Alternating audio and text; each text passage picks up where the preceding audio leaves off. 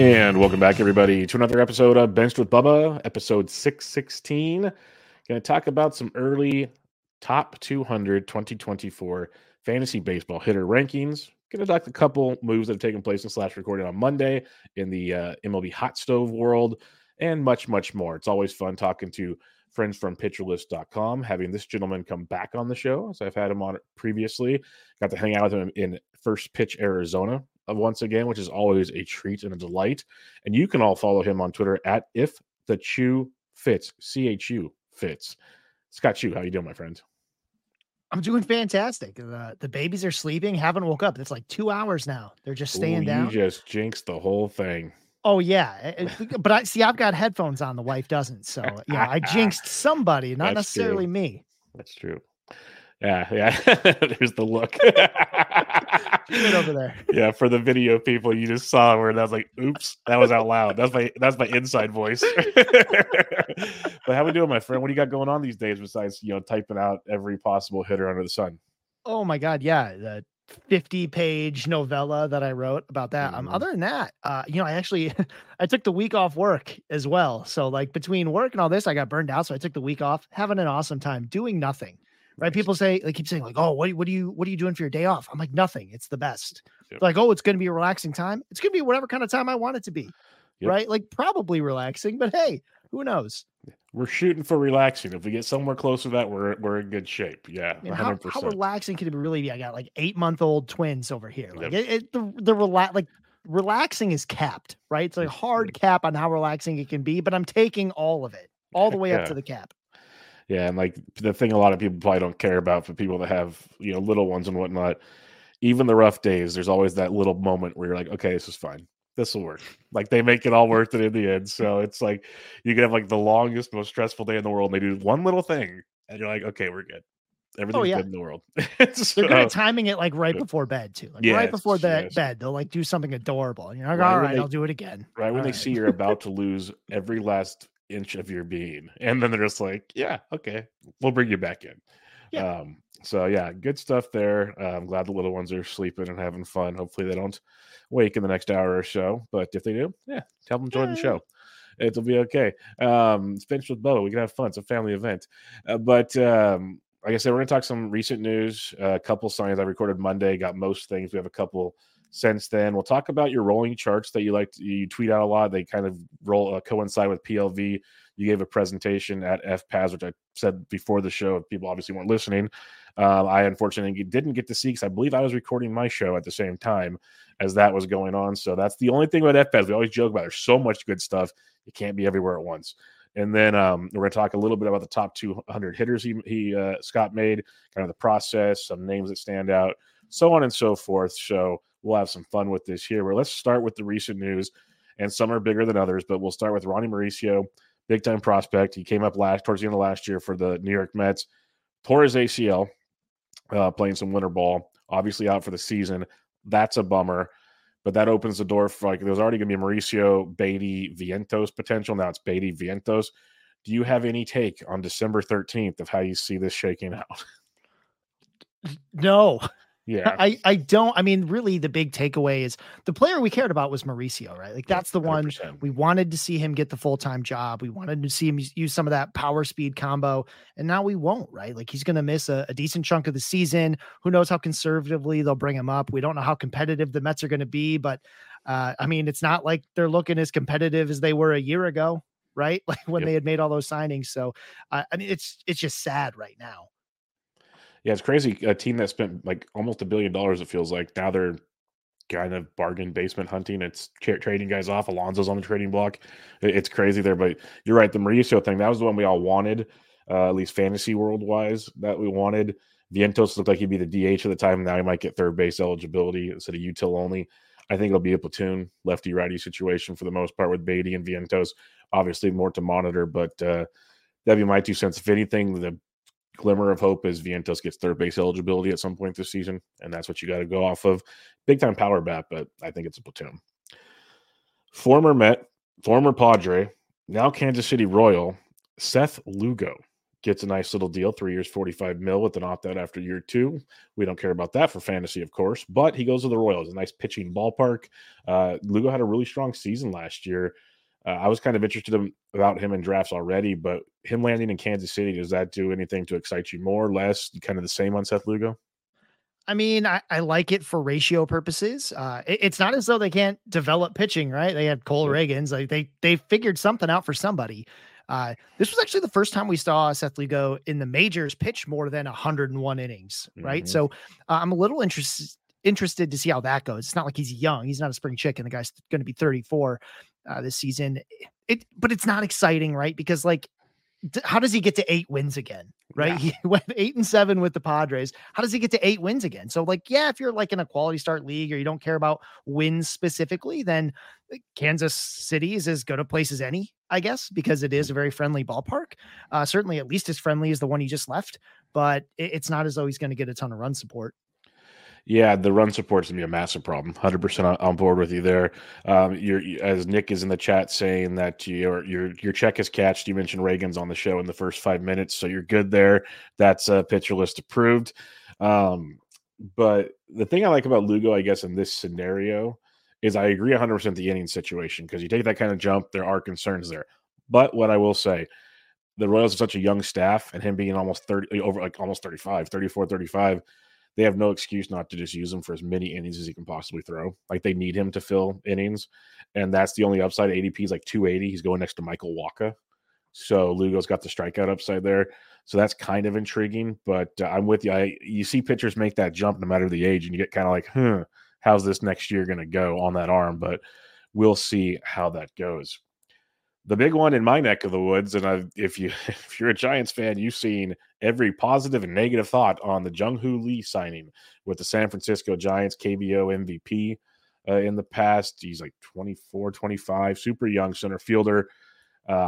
Any thoughts on this one? Because I've seen comparisons to the next great thing to he's going to be an average, like you better hope you're getting a slap hitter type guy. Yeah, so the KBO is interesting that we see pitchers go to the KBO a lot. We don't see tons of hitters come back from there. I mean, I think the most recent one that people bring up is Kim over in San Diego. Mm-hmm.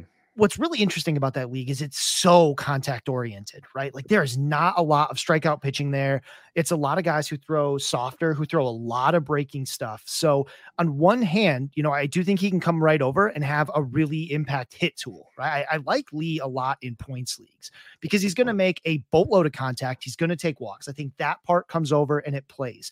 The real question with Lee, and this is not unique to me. I'm not the only one who said this, but it's going to be how he deals with the upper heat. You just don't see it in the KBO. The KBO does not bring a lot of 95, 96, much less 99, 100, right? It's just not over there. So how he deals with that, especially like some of that stuff up, that I think is going to be the key to Lee, and whether or not he can really be something more than a like Jeff McNeil type who slaps the ball, puts in play, could hit double-digit home runs, right? Like, might steal 6 to 10 bases, but like, that's to right now, unless we see some power that we never saw, or he instantly adapts that fastball speed. Like, that's the upside play. I think you're hoping for like a Jeff McNeil type with better stats because the Giants do some better stuff around him.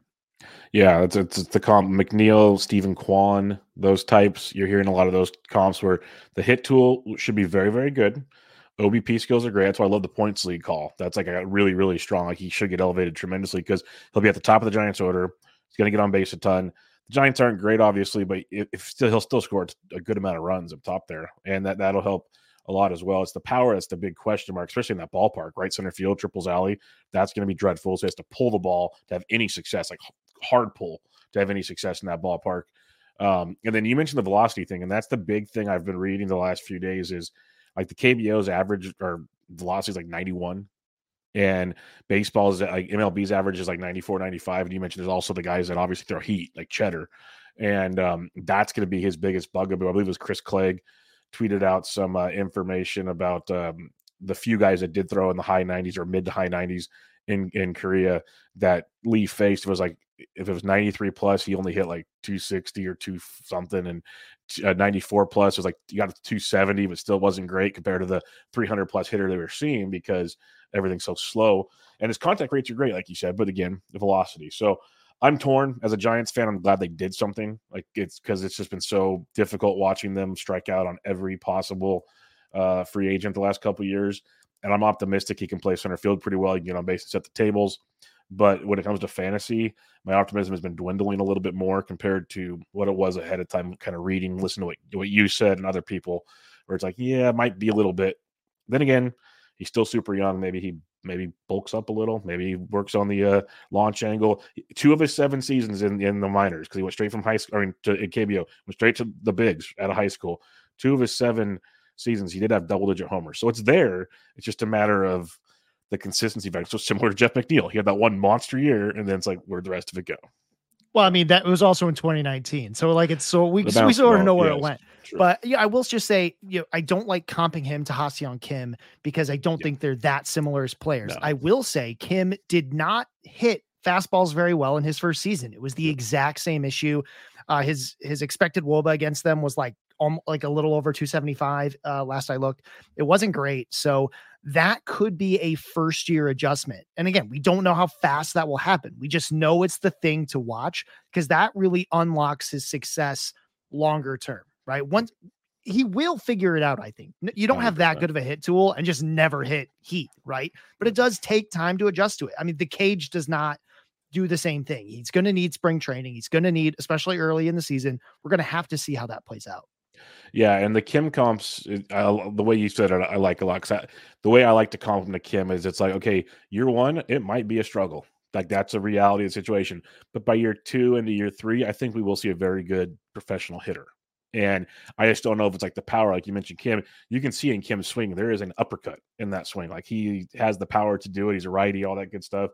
Where I don't know if Lee quite has that, but we'll see. Time will tell. But the hit tool, like this year, I'm waiting for the struggles to come, and everybody's saying it was a horrible signing.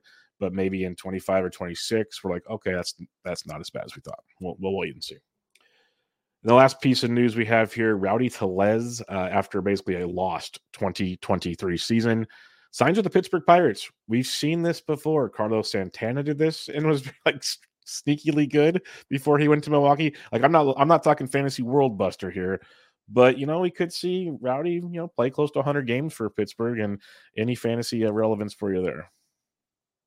He's gonna play, right? Like a lot of teams. I mean, there's a reason guys like this go to Pittsburgh, and it's to play, right? It's not like Pittsburgh's got some like first base prospect that's going to come up. Like, how much do you think they really want to platoon him with Connor Joe? Exactly. Right. Like, I mean, they want to see Rowdy Tellez hit either because they think he can be part of their team when they're competitive, which I mean, he's 28, so he's not young enough for their competitive window probably in Pittsburgh. But we know that you go to Pittsburgh because you can play, and they could trade him. Right? Like, who knows how much they get, whatever. But Tellez, he had that one great year. It was 2022, and he played the full season. Right now, most teams will find that Tellez is too exposed against left-handed pitching to play every day. He doesn't help you on those days, so they platoon him.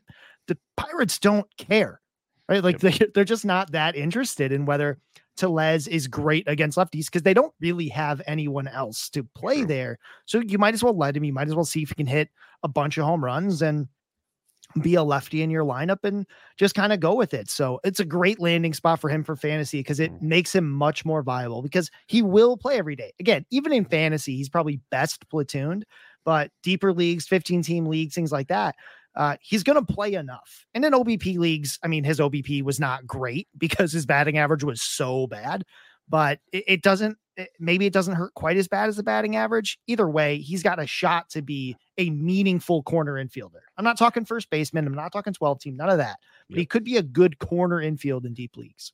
In deep leagues, a good corner infield. I'd love him in draft and hold formats right now if you're taking deeper leagues because you can literally put him in for the weeks where he faces a lot of righties or something and enjoy that. There is definitely a pathway to some fantasy goodness if you can stream it properly. And I think there's a lot to like there with Rowdy Tellez. And I'm rooting for him. I always love Rowdy. I like the big boys that get their shots. And Rowdy's just fun. Like, he smiles. He enjoys baseball. So let's have a little fun out there. All right. Let's talk about some rolling charts, and it kind of interlines with PLV and all the stuff going on at PitcherList. But the thing with Chu, besides Scott Chu, besides a lot of his just great information and his wonderful style that he brings to the table, is he tweets out a lot of really cool charts, and he obviously puts them in his articles and stuff too. But it always catches my eyes. I was telling him before the show is his charts are easy for me to understand because caveman over here, I can understand the X and a Y axis and see how things go up and down. We're good, and rolling charts are becoming more and more popular. So I kind of wanted to pick Scott's brain on this and how he utilizes rolling charts. Now he utilizes it with PLV or Fangraphs or whatever he's using at the time. Probably PLV, company man. But there are options here. So let's just start at the top, Scott. Like, what are you looking for rolling charts? Like, what brings you to look at a player per se to get going on rolling charts? Yeah. So I think the best way to start that conversation is the place we're going to go, right? I mean, I just wrote this huge article about year-long stats and stuff like that. The problem with year-long stats, especially things like rates, like batting averages or strikeout rates or things like that, is they don't tell you the story, right? I mean, one of the reasons I like the rolling chart is because let's say a guy hit 250, right?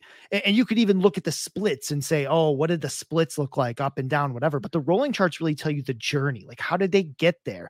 Was it, I mean, a great example would be like Alejandro Kirk in 2022, right? When you look at his end season slug, it's really good. And it all comes from like a month and a half of action, right? Or even Bo Bichette last season, right? Like his stats or Trey Turner, so much of it comes from one big spike. Like that is a story.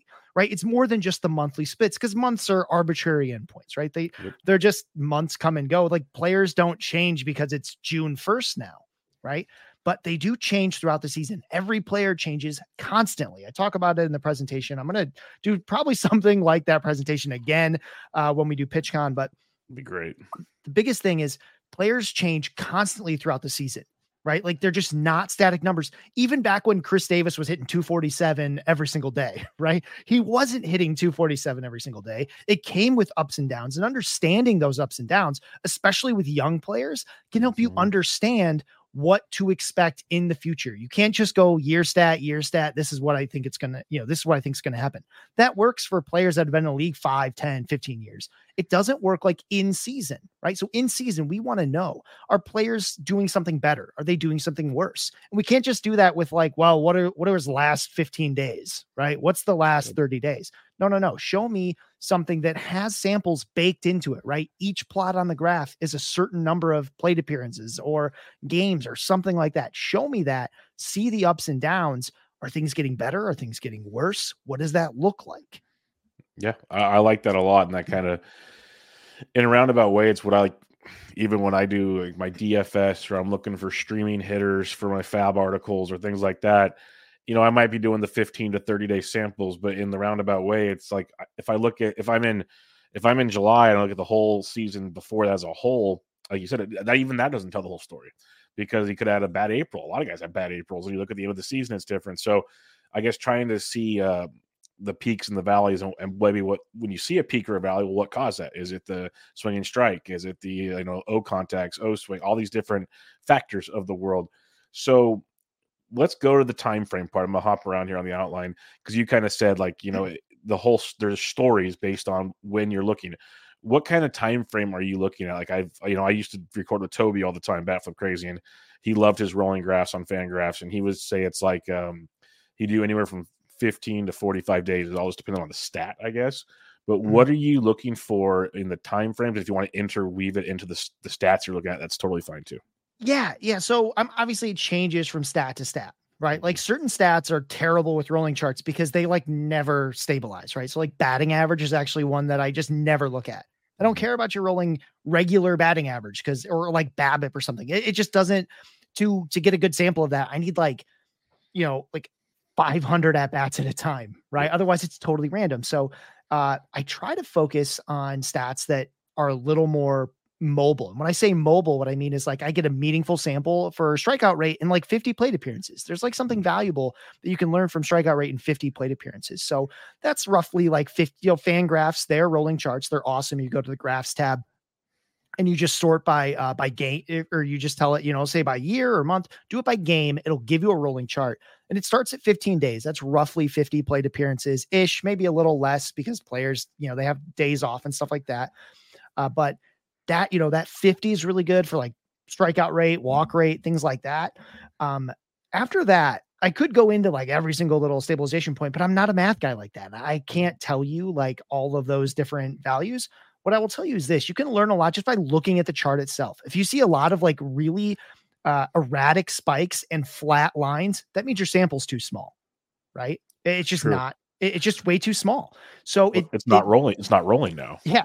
It can be a little jagged, right? But if it's like really jagged and everything, it's just like up, down, flat line, up, down, flat, like that's way too small. You'll know it's too big when it barely moves, right? Like players just aren't that stable. So play with the numbers until, I'm not just going to say like, oh, play with it until it means something, because it won't always mean something, but play with it until, generally, like for example, on PLV, we actually we start you out at a good point, right? We start you at a good number. And if you want to use different numbers, just base it on the total number of at bats or plate appearances or whatever that they had in the season. Right. So a lot of ours on PLV are cool because they're skill metrics. They're not just stats. Their contact ability. We can talk about these more later, but they're really cool.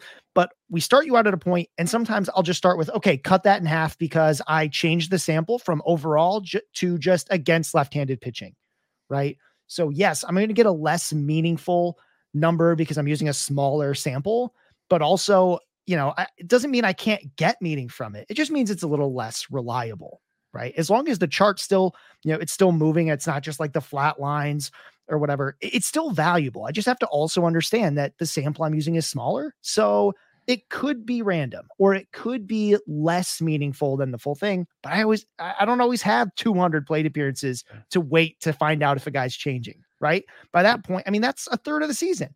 So you can use smaller ones. You just have to know that it's small. That's a great point because, we're happy if a player gets 600 plate appearances in a season. So you got to kind of pick and choose your battles. And a lot of guys with platoons these days, like 450 is pretty strong. So where are you looking at that? And then the biggest thing, or we're talking about these young players we're going to talk about, well, your sample's got real small. That could be like 2 months, 2 weeks. Like you're all over the board in that regard. So like you said, like I guess, look at the graph and then kind of build your like philosophy or story around that and kind of like fine tune it from there is a really good point to look at it. Just for fun, and I'm guessing I know the answer here, but I want to hear it from you. How do you pick the player you're looking for? Is it just based on the content you're writing? Oh, I mean, yeah, that's a huge part of it. But it's also, so it's also just about, I don't start with rolling charts, right? Because a rolling chart is a very specific narrative piece, right? Like the biggest thing rolling charts do is help you understand narrative. They help you understand why, how did something happen? What did it look like? It can't always tell you the why, but it can give you a lot of information about what actually happened from day to day. But that's not where you start with these stories, right? You start with, Trey Turner was a good example. I'm like, man, he stinks, right? Like first half of the season, even longer than that. It's like, wow, he's not doing well. When I see like on the player page, something's happening that's very different or unexpected, that's when I really start jumping into a rolling chart. So when I see a player's strikeout rate is down, right, I'll say, okay, show me the rolling chart and let me look at last season too, right? Like, what is this like part of a trend? Is this something brand new? The example I used at First Pitch Arizona that unfortunately I had to have on the board like the whole time because the internet stopped working the way I wanted it to was Jake Berger. So Jake Berger had a good one though. So when you look, so the common narrative that was happening, and it may still be happening, is people said, oh, look, he goes to Miami, the strikeout rate comes way down, right? You say, look at the Chicago strikeout rate versus the Miami strikeout rate. It's a huge difference. And the rolling chart told me that that's the wrong narrative. Right. And the reason it's the wrong narrative is because the strikeout rate was the rolling strikeout rate was already plummeting. It was already coming down. Miami just noticed it. Right. It didn't change. Like the path, the trajectory didn't change after he goes to Miami. It's just like a random point on that little dot because going to Miami was random for this. They didn't change him. They noticed he already was changing is more likely. Right. They already noticed that, dude, this guy has figured something out with his strikeout rate. He has figured out how to prevent that third strike. That's why they wanted him, not because they saw something they could tweak. It's probably because they saw a player who had changed, who is now much more valuable than the stats had shown before. And that's something you can do as a fantasy manager too, right? Like, you're not waiting for some random event for people to attach that narrative to. Easy narrative to make. Oh, Miami, they had a really good front office. Like, they're figuring things out, but they went and found a guy who already did that. Right. I mean, just like Nick mentioned in the chat, the Royals had nothing to do with Reagan's. I assumed it was the Royals because we all all did. of a sudden shows up. Yeah. Yeah. But if you're watching these, you can find out that's the wrong narrative just by watching these players develop. Right. So rolling charts give you a very visual representation of that development. Sometimes it's good, sometimes it's bad, but it gives you that visual representation to help you understand that's why it's happening. Like Christopher Morel, super erratic player. We have a really great stat at PitcherList. I'm a company man. It's called decision value. And it's not about the outcome of the swing or the take. It's all about the player chose to swing or not swing. Was that, and based on the pitch location, the count, the pitch type, the speed, the everything, right? The spin rate, what happened before, what the pitches were before, all those things. Was that, does our model think that was the right decision or the wrong decision? Forgetting about what actually happens afterwards, right? Like, if they did swing, we could call it a bad decision, even though they hit it out of the park, right? Because most players shouldn't do that, right? We might say most players should not swing at this. The outcomes are usually very bad. Yep. With Christopher Morel, his decision-making is wildly inconsistent, right? He makes really good decisions and then he goes to start making really bad decisions. And a lot of it is because he becomes more aggressive at times. And, then he stops being so aggressive. It's really erratic. And until he's able to find ways to stabilize that, it's unlikely that he'll ever be consistent, right? Because baseball is a mental game. And when you're not consistently making good decisions, it's going to be really hard to be successful unless you have some kind of tool that's, out of this world lets you do that, right? He's not exactly a hit tool player. He is someone that will swing and miss a lot. So when he's not making good decisions, it's hard. Knowing that part of the narrative, that his decision value is really erratic, it's not as though he just needs to make a little tweak. Right now, decision value is something players can improve. Right. In fact, it's one of the easier things that they can improve because it's all mental. Yes, 100%. Right. It's much harder to be someone who hits the ball harder. It is hard to become someone who makes better, like who makes more contact. Right. Yeah. But it is very possible to say, I'm not going to swing at that anymore. This is actually something Elly De La Cruz did. Like, he actually got better. I was going to bring that up. That was one of your rolling graphs that stood out in a big way. I mean, that's something he got better at. Is he great at it? No, not necessarily, but it's something he can get better at. Well, someone with his talent, just a small improvement could be tremendous in the overall success of a player. You don't need Elly De La Cruz to be Joey Votto. That's just not what you need him to be. Someone with, like, you don't want him to be, right? With that kind of power, with that kind of speed, you want that boy swinging the bat. You want him you want that. I mean, I should call boy. He's a grown man. He's huge, right? He should be swinging the bat every chance he gets if he thinks he can hit it. And actually, that was another cool thing that our skill metrics showed me, is that Elly De La Cruz is excellent at making contact. The reason we think he's bad at contact is because he swings at things that nobody should ever swing at. But when he does swing, he is way more likely to make contact than another player against everything, right? Like, those pitches, like down in the dirt, he actually will connect with them. It just often leads to weak ground balls. That's why it's a bad decision to do that. But he does make contact and he's really good at it. It's just, he shouldn't, right? He should let that go because the take is always better than the swing on those particular pitches. But like, that's the amazing thing. And seeing him grow there, even though the stats never really panned out yet, because we didn't have a big sample, he was still struggling with this a bit, but seeing the growth in that direction, if I notice it, the Reds noticed. Yes. Right. I'm not smarter than the Reds. If I noticed, they noticed. He's going to, like, they're going to keep working on this with him. I think he can very much take the next step. I don't know when, but I see the pattern there. It is something that he can do. Whether or not he will, totally different story. But at least I know the trajectory is there, the ability is there, and the mental part was really getting there as the season went on.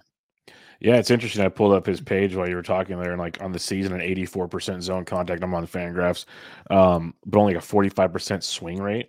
He's like, so like, and he had like an 18% called strike rate to go with his 30% CSW. He only had a 12% swinging strike. Like, that's really all things considered when people think he's just like, it's crazy, I'm going to swing at everything. Like, it goes to your story. He's making contact on most things he swings at. It's just a matter of, even if it's in or out of the zone, it's just a matter of, like you said, the decision part of it is how does that come to be? And that'll come with time. He is very, very young. So that is a beautiful situation for him to be with. But like when you're looking at this decision value, and I'm going to kind of, you mentioned it, so I'm going to ask some questions on this one because I know you've done some work with that as well.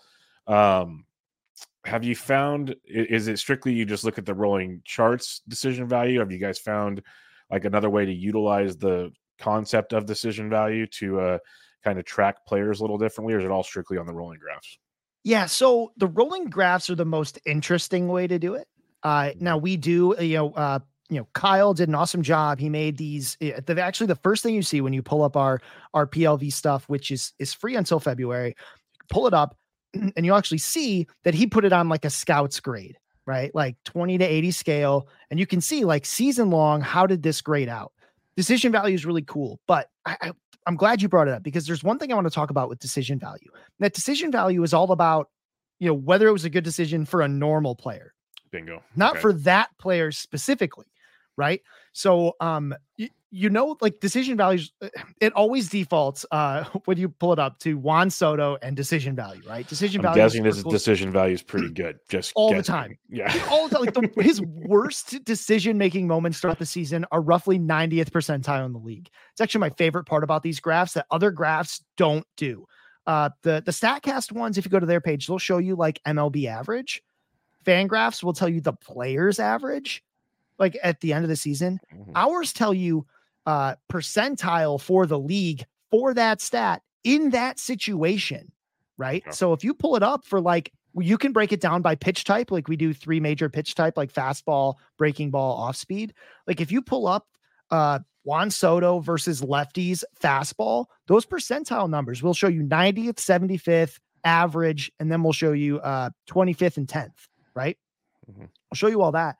Those numbers are dynamic based on the parameters you put in, right? So we're going to show you when it says this is 90th percentile decision value, it means against lefties throwing fastballs, right? So it's a really cool stat. But again, not every player is Juan Soto. Not every player should be Juan Soto, right? So I used Elly De La Cruz as one example. Another is Michael Harris. So Michael Harris is a guy who swings a lot more. Right. Some players are just more aggressive. He swings a lot more. He gets away with making average decisions, sometimes worse, because he's really good at making contact. Right. He's really good at getting the bat to the ball. Luis Arias, actually, he's got amazing plate discipline, but it's not because he's a good decision maker. That plate discipline all comes from I can hit anything. Right. Like he doesn't care because Luis Arias is not trying to hit the ball 400 feet. Like ever, because he never does. I'd love to see Tony Gwynn. I'd love to see Tony Gwynn's because he was the same way. I just want to get base hits basically and see where it goes. And I can, I didn't invent that. I'll tell you, Tony Gwynn's was probably terrible. Our model would tell us that he has terrible decision value and that we also don't care because his contact ability was through the roof. Right? He doesn't need to make a good decision on that fastball 2 inches above the zone. Because if he wants to hit a single with it, he will. I mean, that's what Luis Arias does. Luis Arias sees pitch and says, can I hit a single with that? And then if yes, he swings, which, like for a lot of players, that's not a great decision, right? Because they're not that good at putting the bat on the ball. They're not trying to just go up there and hit singles. But for players that do, that break those molds, that's totally fine. Yep. It's absolutely fine for them, for a guy like Luis Arias to make bad decisions, or Elly De La Cruz or O'Neil Cruz, right? Both those guys, they don't need to be amazing decision makers. They need to be average decision makers to be elite players. There's a couple things there that'd be fun to look into some more. Is like, are there buckets of batting average guys without power, like in Arias? Are we just like slapping it around and the decisions are bad? Or are there guys with like, 40 plus home run power, maybe like a Schwarber or a Soler, but their averages stink, but they're like super, like we don't swing unless it's our pitch, we're going to crush situation. Those would be fun dynamics. And to your other point, like you mentioned with Elly De La Cruz and these other guys, like they don't have to be super disciplined or super great at decision making. And we've noticed that in recent years with guys like, from like one season to the next, you see the power decline and this and that. Then you go look at their swing rates, you look at all these things, like they got super like cautious at the plate. Like they just started taking more pitches. And next thing you know, it's like a 2-strike count, and now they're swinging at stuff they can't really get hits on because they don't want to strike out. So there's like a whole different deal about that. So that's why it's interesting, like you said, is the decision value is a metric, but it's not like everyone has to be phenomenal at the decision, because it's kind of what outcome are you looking for. And I know PLV bases on if is it should have been a good outcome, not a good outcome, and those kind of things. Like that's part of the cha-cha, but that's very interesting. The decision value, I remember seeing that last year and kind of poking around at it, and there's a lot I'm still trying to learn with that one, but it's quite an enticing tool if you want to, I guess, see where they're flourishing and if they should or shouldn't be, I guess, maybe something like that. So it's interesting. Yeah. Schwarber is actually a very good decision maker. He did have a period this season where he was not making great decisions. Yep. I haven't lined it up timing wise. It was either when he was really hot or really cold, right? He was either cold because he was making bad decisions, or he was making bad decisions because he was really hot and was just sending everything out of the park.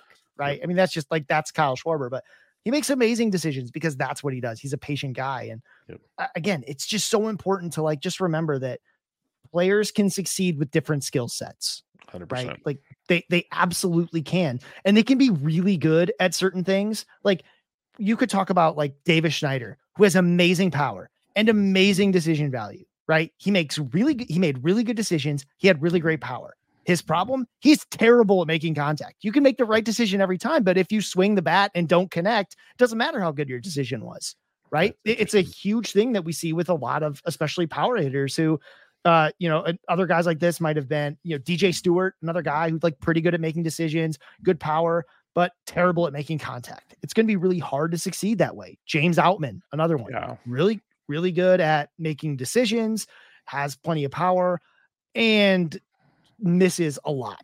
Aaron Judge is actually this way, but it's fine because every time he connects, it goes a million feet. So yeah, it's 200 miles an hour off the bat. So it doesn't really matter what's going on there. Just don't be in the way of it. A couple questions. This could be maybe baked into the statistic and tool already, and I'm just totally overlooking it here. So you're mentioning the decision, the good, the bad decisions, and then you're mentioning it doesn't even matter if they're not that good at decisions because they're just making contact all the time. But is there a way to factor in? Okay, sure, they're making contact all the time, but the quality of contact's not good. Like, is there like a factor in that scenario of, okay, because that's one thing I looked at. Okay, Tyler O'Neill's my example. He's become more disciplined at the plate. I haven't even looked at the decision value. He could be horrible at it, but he was very much less aggressive. Each season's dropped down. He's hitting more ground balls because he's ending up swinging at pitches. He's making contact. Contact's fine, but he's making it on pitches like down and away, stuff where you're not gonna hit for a lot of power, stuff like that. Is that factored in, or is that just another thing to look at after you see the first few steps? Yeah, so it's not a factor in the individual stat, but it's also why decision value on its own is not. It's not. Oh, none of these stats are end all be all. Yeah, it's just another tool to dig in more. But that's why I was curious on that one. Yeah. So actually, I'm glad I hadn't looked at this. I'm looking at Tyler O'Neill right now. You may be surprised to know that at the start of 2023, his decision making was very average. By the end of the season, he was in the top 5-10% of the league in making decisions, right? It basically goes up and just stays up. It's really interesting. It makes me actually slightly more interested in Tyler O'Neill than I'm very interested. If he gets more aggressive on the inside part of the plate, it could be comeback time. And his power is consistently above average, right? So that's really good. Now I'm going to look at his contact. It improved. Starts in like the bottom 25th percentile, moves up to about the middle, right? And it's a funny decision value and contactability are not at all actually connected, right? Like they measure two totally different things. One of them is a pitch level stat. The other is a swing level stat. Contactability is just when you swung, were you more or less likely to make contact based on the rest of the league, right? Yep. He starts out the season between like 4 to 6% less likely to make contact. That's pretty significant. So 6% would put you at about the bottom 25th percentile of the league, meaning when you swing, you're 6% less likely to make contact. MLB average, of course, it's 0. That one's always a flat 0. And that's where he gets up to towards the end of the season. So O'Neill gets better at making contact as the season goes on. I'm very interested now to see if it's connected to like any specific pitch type. I'm going to look at fastballs. He was not very good at connecting with those compared to the rest of the league. Breaking balls, Yeah, he didn't see that many of them. He didn't swing at that many. Just got to adjust the sample here.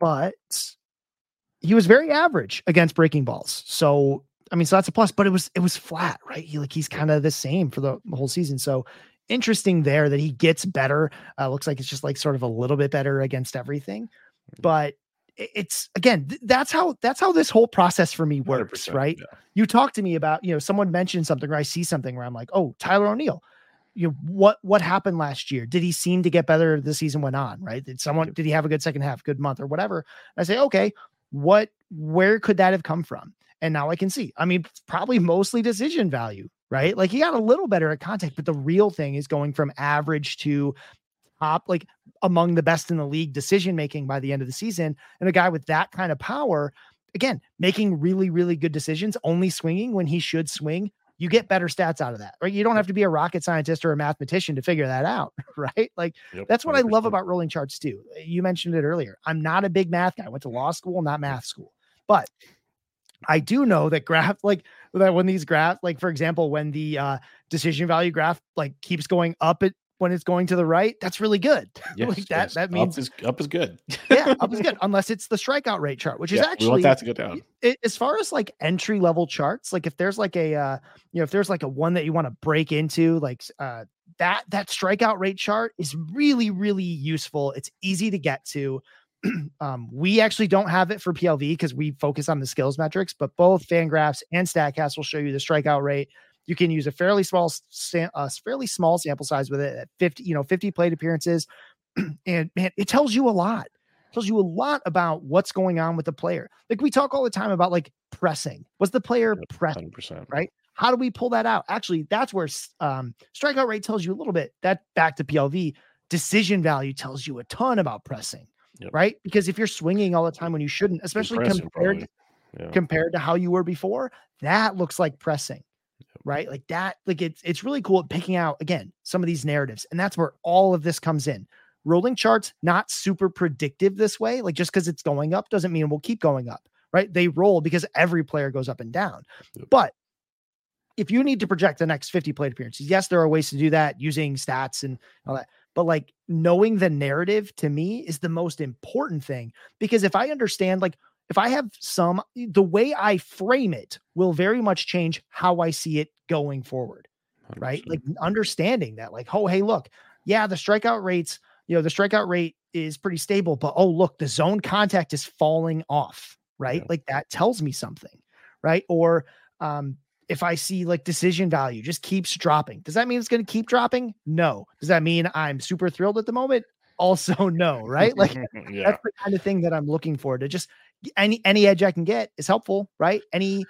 We all can see the strikeout rate on the season, and we can all see it for like the last 15 days or last month, but seeing how that's gone all season, or I know I'm ranting a lot here, but to me also very, very importantly, when this is going to come up a lot in April, we're going to talk about why 100%. Is this guy hitting worse than ever, right?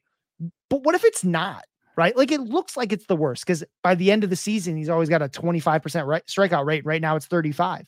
Look up the rolling charts for the last 3 years. You might notice that this player hits this 35% strikeout rate over 50 or 100 plate appearances all the time, right? Because players go up and down. It's normal. Yep. Baseball is a game of streaks. That's the way I always like to say it. It's a 6-month season. You could have a bunch of streaks in there. There could be 2 streaks. There could be 20 streaks. You don't know, but it's a up and down thing.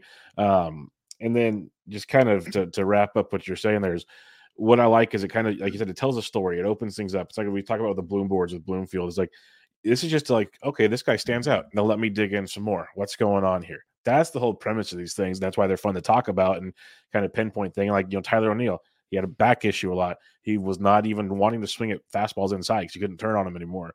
So like there's this whole different dynamic of things. Like if he gets healthy, he keeps the good swing decisions on, so on and so forth. Because like you mentioned, his fastballs, he wasn't that good on. Well, because he wasn't even wanting to swing at him. Like he didn't want to. It was just his thing. Like Matt Thompson, big time Cardinals fan from Prospects Live, he mentioned it all the time when I talk about him. It's like he does not go inside. Just little things like that, and then it kind of goes and coincides with, you said fastball, not good. Well, it checks out. He just didn't want to swing at him. So it really is a thing there. the last thing I'll mention, and then we'll go to your top 200 hitters, and because I could talk to you about this forever, we could just keep spitballing things. I think it's a really good conversation. We might have to do some other time, or you have PitchCon probably coming up for it.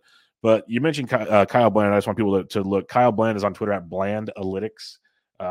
He's a full-time PitcherList. Yeah, just throwing that out there. And just really, really good dude. We both got to meet him for the first time in Arizona, and he will be coming on the show in the future. We're just kind of ironing some more things out, but really good dude. So he's kind of the man, the myth, the legend behind PLV. So check all that good stuff out. Oh yeah, he makes the sausage. I just eat it, right? Yes. Like I eat it too, so we're good. Yeah. I consume the content. He's the one that makes it, and again, very, very cool stuff. Very great for narrative building.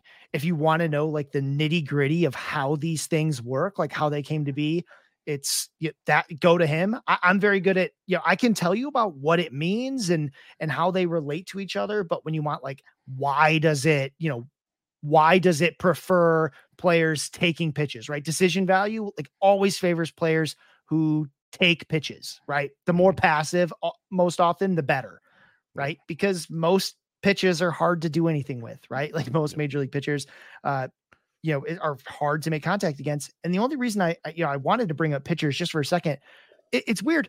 Conceptually, fantasy baseball players are much better at understanding the concept of rolling charts when it comes to pitchers, right? Because it's not weird to them that certain pitchers will have a streak of 2 or 3 games where they strike out 10 guys, 3 games in a row and then go back to striking out 5, because sometimes, Nick Pivetta gets locked in every year for a little while and then disappears, right? And we don't think that it means he's a different guy. It's just what happens. Rolling charts help you understand that same concept for hitters, right? That sometimes they're like this. You can look back 2-3 years. You can see these low points, like Kyle Schwarber stinks for chunks of the year, every year.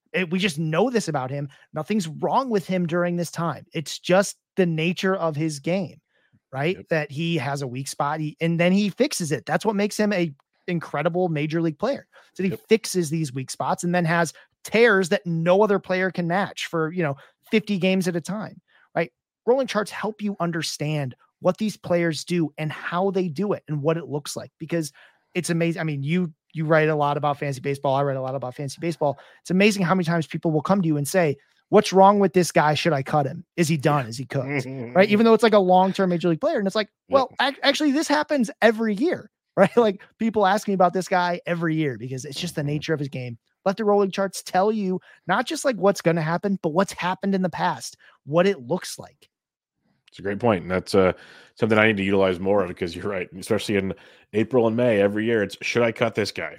Like they're just the end of the world, forgetting there's 4 to 5 more months of baseball to go. And these are, like you said, Schwarber, professional ball player, pretty good. Like there's some of these guys, and sure, they're not all going to figure it out, but more often than not, the back of the baseball card wins. Yeah, that's how I look at things. Don't fall for Paul DeYoung and Owen Miller every single year, right? Like every year they have like a good 15-20 day stretch and everyone says, should I add him? I'm like, yeah, if you want to cut them in a week and a half, fine. Yep, exactly. Right? Because like we see this every year. This is what happens. They're good for a short stretch. And then pitchers remember, oh yeah, just don't throw them strikes. Yes, and then they stop doing that and the players stop being good. Right? Like it's amazing. You can see these, like whenever you see a hot player, just go look at a rolling chart really quick and see if this is something that happens a lot. Like they get hot for a little. Yeah. Like these tropes happen all the time. They're real. Right. Like, and it's not because these players have now figured something out and then magically forget. It's just because some players, they're good enough to be major league ball players because they're good enough to do this for a short period of time. Yep. And then pitchers actually scout them and go, oh yeah, that's right. I can beat this guy. There's a big hole we could attack, because that's why you're a quad A player. That's where we're at here. Yeah, 100% with you there. That's fun. Rolling graphs for the win. They keep getting more and more popular for a very good reason. So let's talk about top 200 hitters for 2024. I'm pretty sure we will not see Paul DeYoung and Owen Miller on them. So we got that going for us. There's kind of a couple things here. Like I finished up my preliminary rankings. I posted them all and done my thing with those. How did you go about ranking your players? It's December and you wrote 22,000 words. So you probably started it in November. Maybe not. Maybe you're crazy like that. But everyone's got a different way to make the sausage, as you mentioned earlier. So how do you go about kind of making your rankings in December? Yeah, so it's the two main tools we have we have three main tools available to us right now to do that, right? We have historical stats, we have a few projections that might be out, and we have NFBC ADP data, right? Those tend to be my starting points. Like, basically the earlier you do it, the fewer of those tools you have available to you. I like to start with those three, not because like it makes the real like base point of, I pull up the ADP list and then I just start moving things around. Actually, what I find really valuable starting with ADP data is sometimes there's guys way higher than I ever would have thought to put them. Mm-hmm. And that tells me there might be something to look at here. 100%. Right now, sometimes it's just a weird min pick, right? But sometimes it's like, man, everybody's really excited about Nolan Jones. And I know he was good in September, but why? Like, what happened? Back to rolling charts. I look at a couple of those. I look at some season long stats. I try to figure out what that is. And then I can come up with sort of a ranking for him. But ADP is a great starting point. Projections are the other. I like projections because I can't conceptually just hold like 400 hitters in my brain. I can't do that. 100%. Projections do a great job though of giving you a starting point of like, okay, who looks like they might get some playing time, right? Or like players who may not be projected for much playing time. Like, what does Steamer think of some of these guys who haven't been to the majors at all yet, right? Like Steamer has spent time thinking about how to translate these minor league stats to major league stats, right? It gives me a viewpoint. Again, it's not somewhere where I'm like, okay, Steamer says he's better, so he's better, right? I mean, nobody really thinks that way. But what it does is say, oh man, Steamer really doesn't like this guy coming to the majors. Why are they so down on him? Right? Like what is it? What about his stats? What about this, maybe AAA track record doesn't pass muster? Like, why does they think he stinks? It gives me a starting point for looking at players, just like ADP does, right? It's just I need a starting point to say, what do I need to understand about this player? Because there's very few players where you can just say, well, it's probably going to be the same thing as last year. There are a chunk of those guys. But for the most part, it's like, okay, I need a starting point. I need some sort of narrative in my head about what this player could be. What weren't they? What were they? What could they be? And from there, you kind of like can just start putting down players, and you start out with this big list and then you just mess with it for like a week. Yep. No, I'm with you. With it. As I'm so I had this great Excel spreadsheet that I was going to use to be like, okay. And then when I do my position ranks, it's already here. I lost track of it because I kept changing ranks while I'm writing, right? Because I'll be right. I'm writing up a blurb and I go, oh, let me go check this stat real quick. Make sure I say this right. And then all of a sudden I see something interesting, right? Like, oh, whoa, the walk rate really changed in the second half. Is that, well, let me look at a rolling chart or let me look at like some of this. Let me try to figure out why that happened. And again, then you have to start making your gut call. Because the one thing that really changes between rankings and projections is that projections is trying to tell you what's most likely to happen, right? But that's not really what rankings are, because the season isn't played out based on what is most likely to happen. Rankings have to try to account, but what could happen? 100%, right? yeah. This is the most likely, but what could? That's why like Elly De La Cruz will be taken earlier than his projection suggests, because it's not about the projection for Elly De La Cruz. It's about the ceiling, right? Yeah. And you're drafting Elly, you're drafting the ceiling. That's what you're going for. And so much of ranking is just about, okay, projections deal with floor and ceiling one way, which is sort of average it out in a way, like not just the median, but like it figures out a point between those two. Whereas ranking is a little bit more organic for me, where I say, okay, what does ceiling and floor look like? And where am I in the rankings, right? Like there's this big chunk, like around like 100 to 150, where floor starts mattering a lot more to me, right? Fair. Like, because the ceilings are just so distant to get to, right? I'm not talking about like a 20% chance of getting to this. Now it's starting to look like a 10 or a 5% chance. Same ceiling, much, much more difficult path to get there, right? Like, I notice as I start going down, the reason a guy gets moved down is I'm like, how many barriers are there to get to that ceiling? True. He's got it, but what are the barriers? How many are there? Are they injury? Are they playing time? Are they actual skills? Are the skills just too erratic, like a Christopher Morel, right? Like Christopher Morel, a little bit of a playing time problem because he doesn't really play any position well defensively, right?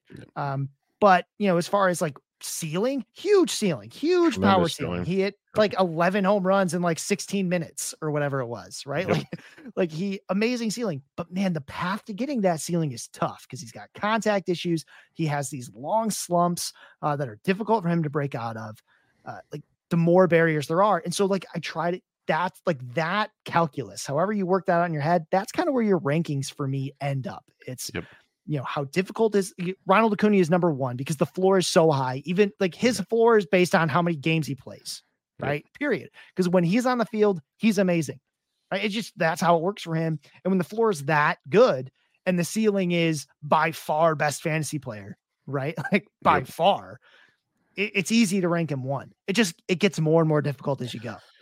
100%. And that's where it's like you said you did the ceiling to the floor. Where do you kind of land in that window? And I guess sometimes I even in my rankings, I like make a bigger stance on a guy that I'm really concerned about getting into that ceiling. But it's like, I know he's really good, so he still has to be up on the list. I can't like just totally tank him on the rankings, but I will move him down far enough where people are like, why is he so low? I'm like, well, here's why. I think he's more of the closer to the floor than the ceiling type scenario. But that's why I think rankings are fun, because there are rankings. Like, it's how we visualize the situation playing out. If you just want, whatever rankings, just go use the ADP. Like, just go print out the ADP. That's what you want. Go use that. Where our rankings, like the way you do it, I think writing helps a ton. Like you said, writing blurbs for each guy, because it opens your eyes. Like right now, I just did my early rankings, and I'm just kind of going off of, I got the stats up. I got similar to what you're doing. But I just kind of put the rankings in a spreadsheet. I move things around as I look at them some more and everything, and then I spit it out, and I'll do an updated thing later, and I'll put pen to paper on a lot of that. But initially, and that's what stinks, is I'll start doing more stuff. And go, oh man, I should change that ranking. Like that's wrong. But that's out there. We'll fix it later. It's December, but it is fun to kind of piece the puzzle together, and the whole biases that might be in play, even though we don't want to admit they're in play, type things, and all that good stuff. How are you ranking the younger players, though? That's the biggest conundrum I have in drafts, because I'm a very boring, safe drafter, some would say. So getting like super aggressive on a young player is difficult for me. But some people will, like you said, Elly De La Cruz will go high. He'll go higher than probably anybody than I will ever take him in a draft. There'll be at least one guy in every draft that'll have him higher than me. But just all these other guys, Jackson Chourio, once he got the deal, his highest pick's now 124 in an FBC draft. Like, he's skyrocketing up. How do you do those players? Yeah. So unlike a lot of folks writing rankings right now, I don't focus on 15 team and FBC, right? So they're for PitcherList. So I play by Nick's rules, and that's 12 team. And that changes a lot of things. So I think one 100%. Thing, we talk about these rankings. I spent all this time in a 12 team league. Your rankings start changing at pick number 13. And that's because the vacuum is over. Yeah. Right. Like we do all this in a vacuum, but I actually write in number 14, Yordan Alvarez. I actually talk about how you might move him down on your board if you started with Judge or Tatis, right? Because they're both 100%. Big injury risks. Yep. So you might not want Yordan Alvarez, even if he's the next highest player on your board for your second pick, because like, man, I already am very wrapped up in outfield injury risk, and I might have to replace 2 of them before the season even starts, right? Like, that's possible. So it already starts changing. But in a 12 team league, I get to lift some of them up based on ceilings, because it's a 12 teamer. Almost none of these guys come out as like these young players that have very little MLB experience. Almost none of them come out as your first pick at any particular, like they're not your first round pick or your second round pick, except for maybe like Elly De La Cruz. So you get to lift them up a bit and say, look, the replacement level in shallower leagues is so much higher. You are not sunk if you lose one of those players, because there's good players that are going to come up on the wire more than once, right? Like they can't just be stashed all year, because in a 12 team league, you can barely bench any hitters in the first place, right? Like you got to have like all pitching. So I get to raise them in this particular format, 12 team standard leagues, which, it is an incredibly popular format. You get to lift them up because you get to take the risk. Now, in a 15 team league, like I was in the tout 15 team auction, right? Mixed auction. They moved down my board a bit because I know I have to pay top dollar, and I'd rather take those risks on players who I know the floor a little bit more securely, right? Like Elly De La Cruz's floor is unfortunately really, really low, right? Like could get benched at times low. If he struggles that much, I don't think he will, but he could. Mm-hmm. Versus other guys where you can take other risks at around that same time, where the risk is like, I hope Adolis Garcia doesn't just like fall off with strikeout rate, right? True. Like very different risks, because I know, like I can make a much safer pick because I know what Adolis Garcia or even Michael Harris, I have a much better idea of what that player, like what the ceiling and floor look like. So I'm more willing to spend that money because I'm more aware of the return. And in a deeper league that matters because like the waiver is trash. Yeah. Like it's so rare to find anything. I was gonna say, like, using the 12 team idea, you can be a little more willy nilly if you want. At the same time, like you said, if you start getting injury prone guys, maybe get a little safer at the next few rounds. But it's definitely like the 15. It's more of a floor play more often than not than a ceiling play because, like you said, that replacement value, don't wish it upon anybody. Just don't. It's just not fun. Not fun at all in that regard. I guess that's where in a 15 I get really nervous about taking younger players, let alone like your Adelises and stuff. Because younger players, like we all love them right now, but do we really know if they're going to play? How much they're going to play? Like there's a lot of question marks in there that make it very, very tricky. That they could be super talented. Still might be a couple years. Like we mentioned Jung-Hoo Lee earlier. Like the dude's going to be super talented, but is this the year to get aggressive on him?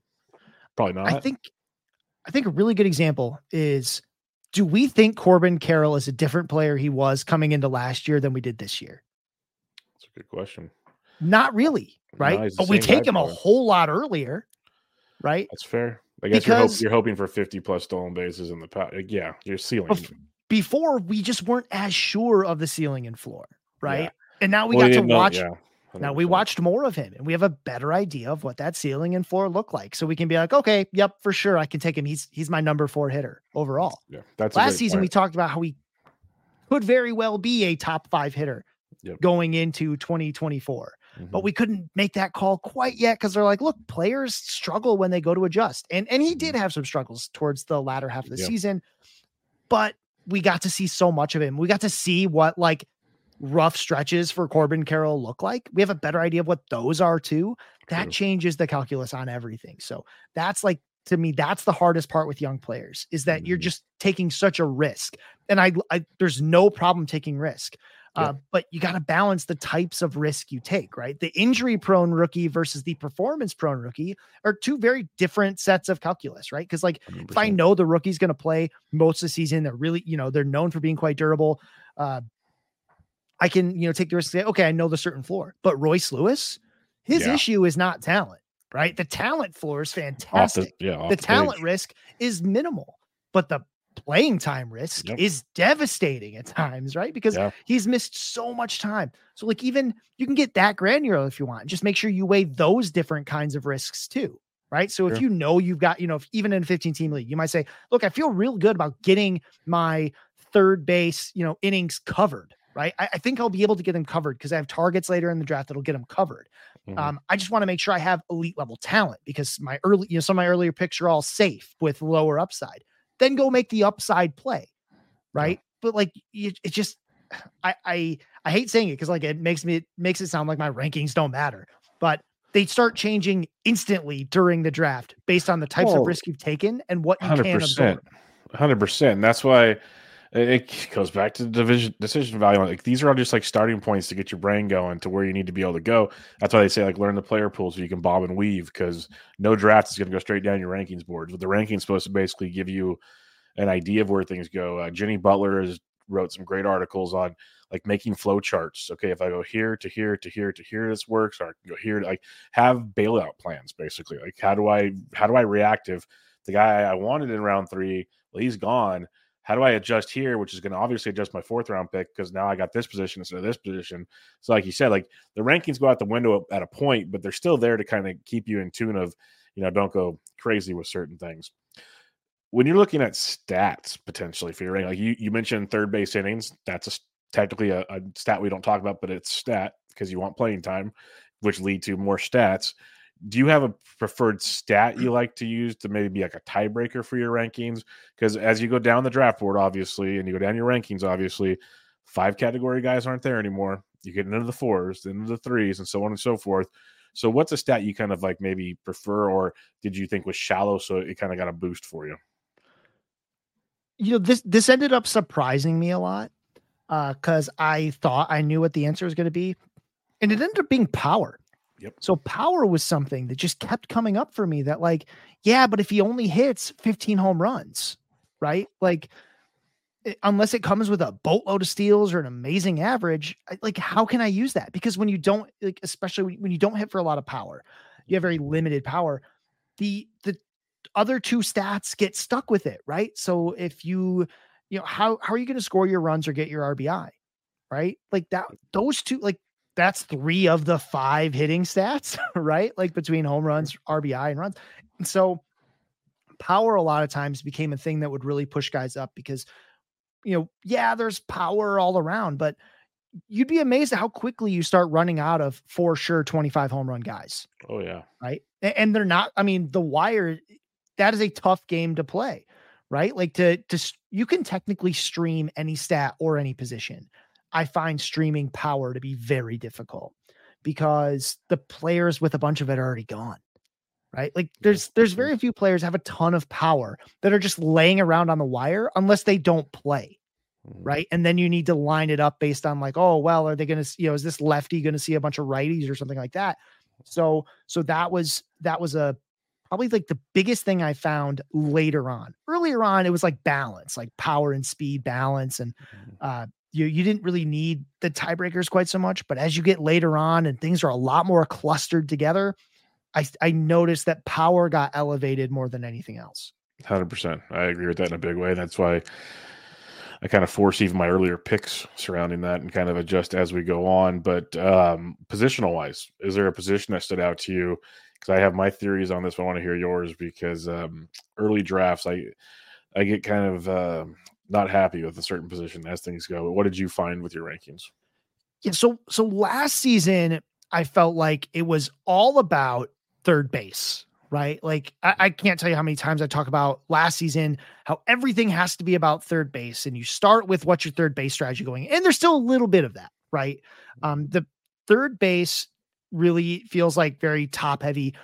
First base was one that I noticed I started feeling really uncomfortable with because you run into flawed players really fast at first base. Like there's really, even at that position, there's like 3 guys who I really, really like, a couple more guys I really like, but then you wait on first base and all of a sudden you're like, how does Josh Naylor ever look like the top 5 of the position? Right? Like it's weird. Some of these positions I find I have a hard time with because after you get past the top 5, you run out of guys with top 5 upside. It does get ugly. It does get ugly at a spot. That's one thing. Yeah. Well, sorry. Keep going. Yeah. I'd say the one that made me, again, surprised that I felt this way, it was actually shortstop. Because I felt, I came in thinking, with shortstop, there's tons of shortstop talent. And there is a lot of talent at shortstop, but it's not the fantasy gold mine that I thought it was going to be. No. It drops off really fast and really hard. Like Ha-Seong Kim was a really good player for us in fantasy, but like he's nowhere near the value. He was like the 8th best shortstop last season, right? By Fangraphs auction calculator. Mm-hmm. He's not close to the value of number 5. No, not close. Not at all. The drop off is just intense and severe. You start getting to negative values at shortstop 16. Shortstop 16. Yep. It's pretty wild at shortstops. Like you said, there are a bunch of them, and there are a bunch that you can roster. That's fine. You will roster, but the return on that investment does not feel as warm and fuzzy as it once did. So I agree with the shortstop. The other one I would say, and obviously it depends on your league format. If you have 3 outfield, 5 outfield, if you have a 5 outfield league, outfield gets murky quickly. Because it turns into, you go from like 5 category guys to 2.5 to 3 category guys real quick. It drops off in a hurry. And that's a position that I'd recommend if you're doing 15-team leagues. You don't have to go crazy, but by the end of the round 10, I'd have at least 3, maybe more. Like it's nasty in a 15. I'll say that much. That's an incredibly important piece of context because in a 3 outfield league, I feel pretty good. A 3 outfield, I wouldn't care. 3 outfield, we're good. I'd be more concerned with shortstop, 100%. When you hit that 5 outfielder, which is often in these 15-team leagues, holy cow, does that change really fast? Big time. Really fast because you just start talking about really, really flawed players really quickly. Right? Like you do not want to be, I don't want this to sound too mean, but like you do not want to be in a position where you're relying on Brandon Marsh. Yeah, exactly. Right. And he is going to be one of the outfielders drafted to start. Hopefully he's your fifth if he is. Like that's what you want. You want him to be your last outfielder if so. Yeah, because it's a bumpy ride. Yeah. With you're drafting 75 outfielders. That's not including bench people. That's the point. Like it's yeah. If you just go by last season return value and we just pretend they all came over, outfielder 75 was Michael A. Taylor. Only played 388, 388 plate appearances, right? It's not great. Like hilariously, 76 is Mike Trout, but he only played like I'm just being he played like a bit games. less. I was kidding. Yeah. But like again, you're starting to talk about players like Willie Castro, Hunter Renfroe, right? Like Randall Grichuk. If you have to be entertaining the concept of Randall Grichuk, right? Like the championship is much further than you think, right? Like, well, you know who those players are? Those are waiver wire streamers. Those are not guys you're looking to. You're hoping you don't have them on your roster all season. Basically, that's the way I look at it. Not a big fantasy football guy, but that's the defense you drafted because of the week 1 matchup. Yes, right. That was it. And that might be a philosophy on draft day. Obviously, we're talking rankings here, but just talking out loud is as you're drafting, just plan on like at least one outfielder. It's a stream spot for you. Like you're just going to stream that position. So don't stress about it. Focus on some other holes. Like get some really solid 3 or 4 outfielders. Go get a good shortstop or whatever else, and then just go. You know what? This last outfielder, we're just going to play the streaming game here because Michael A. Taylor had great weeks. Willie Castro had great weeks. Did you want to play him every week? No. So that's where it got really interesting. And again, we're so comfortable with this concept with pitchers, right? So comfortable, so comfortable with the concept of streaming pitchers, so comfortable with the concept of going to play some matchups. It works for hitters just as well. Bingo. You can stream, like I said this earlier, and I'll keep saying it. Yeah, you can stream every position and every stat on the hitting side if you want. Some are easier than others. It is much like you can stream stolen bases. Absolutely. There are teams that are just really bad at stopping it. And there are very obvious positions where you'll see it's going to happen. In a 12-team league, Esteury Ruiz should not be rostered all season, but there are definitely times he should be because he's going to walk into, like the White Sox who never stop anybody ever. Right. As long as Yasmani Grandal is allowed to put on the gear, he's not stopping anybody. So Nobody. If Ruiz gets that matchup, you start him every time. Or if he like somehow gets to draw like Noah Syndergaard for some reason, you start him. 100%. You start him. Because like what's the stolen base odds? Like 50%? Like he's gonna do it. At least. And that's why it's a discussion point I've had in recent years. Like looking every year, you look back on your successes of your teams or whatever. And streaming pitchers is getting more and more difficult just because the caliber of stream pitchers, they're not going deep into games. There's just a litany of just concerns with these guys. They're not what we used to have where hitters, you can have a week like, hey, this guy's got Coors for 4, then he's got this, or he's got Great American Small Park for 3.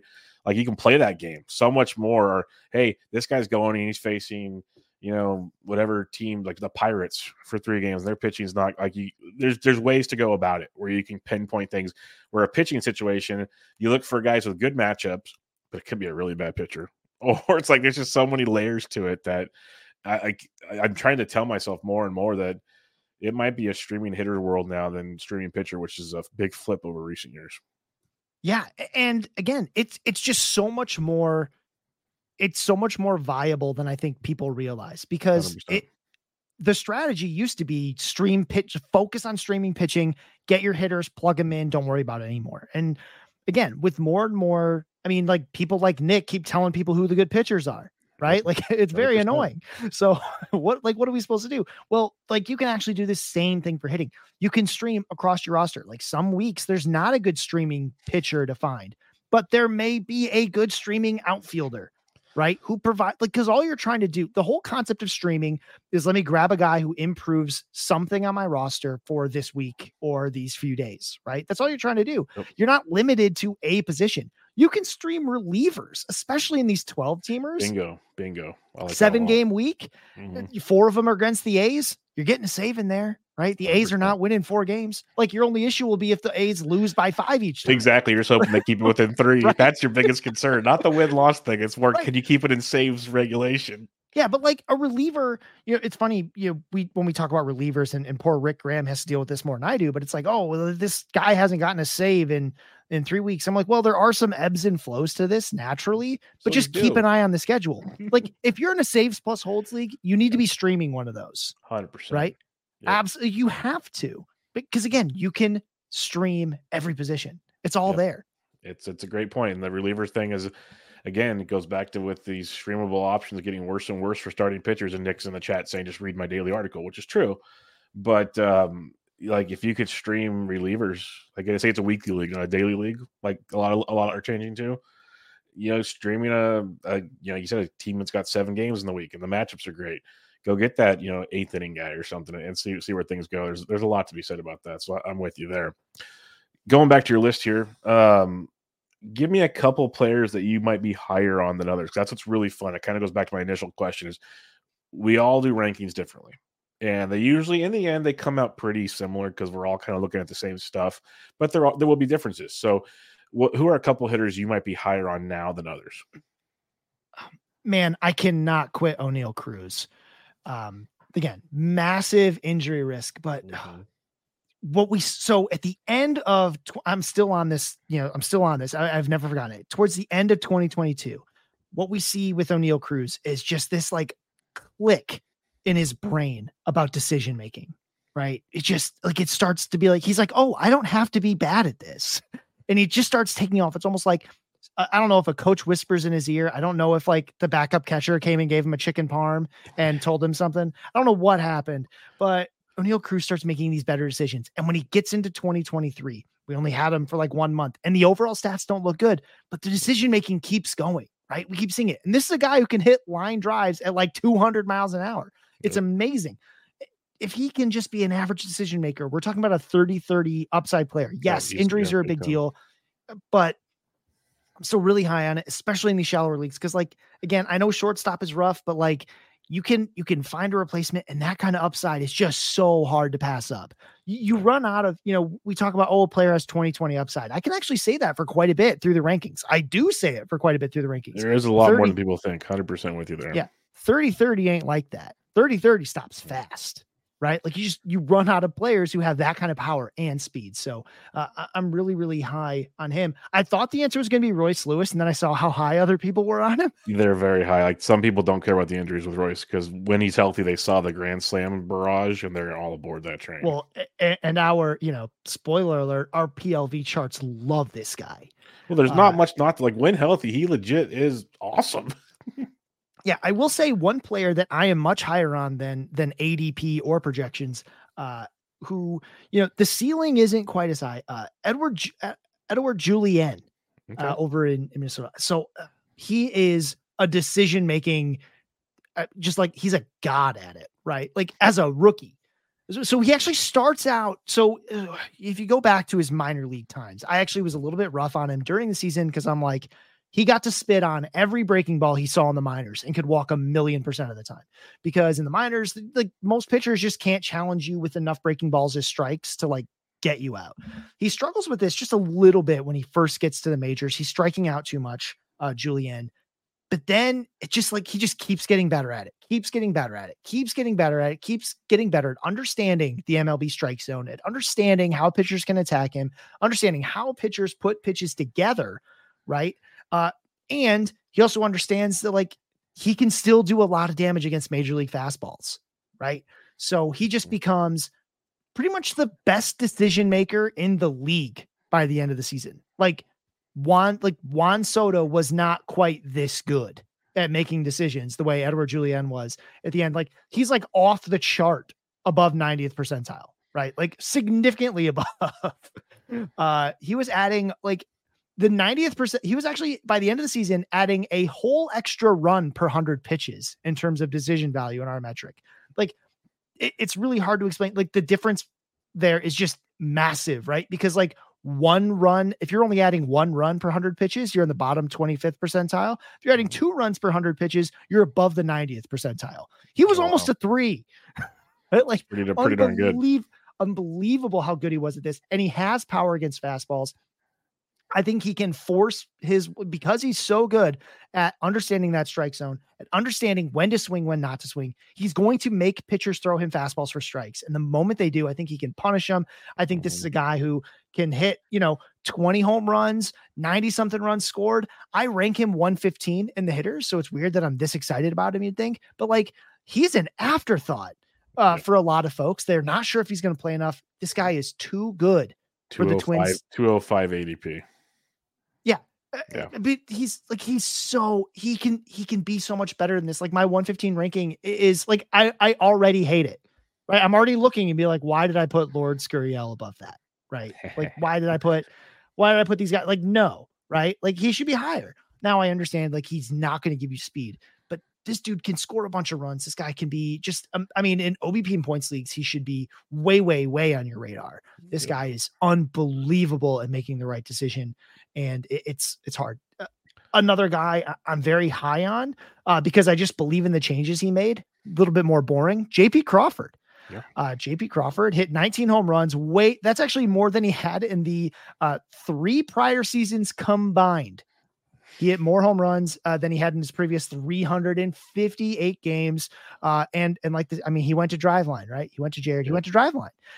And he actually he helped him walk more, which helped a lot. He was able to score 94 runs last season. He's going to continue to be at the top of the Mariners lineup.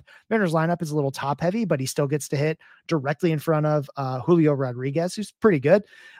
He's someone who, again, he may take a bit step back in the, like a little bit of the step back in the power, but like we were talking about with shortstop, like it gets ugly really, really fast. Yeah. 100%. And JP Crawford, especially if you're in a league that requires like a middle infielder, you're going to love being able to just plug this guy in there. He's going to score runs. Runs are a difficult thing to find, especially later on in drafts, because the players that score the most runs are the ones at the top of the lineup. The guys who are at the top of the lineup tend to be very, very good. So you don't find a ton of players like JP Crawford who are maybe like a little bit of an afterthought for fantasy, but also bat first consistently. Yep, he's fallen in drafts still. Like it's a lot of people aren't believing, but I'm with you. Look at the adjustments he's made, and will he be maybe he's more of a 13 home run guy? Still great for what he's doing. Scores a ton of runs. Could be a 19 and 20 home run guy still. There's still that in the bag. So I'm with you. Where he's going in drafts surprises me every time I see him there.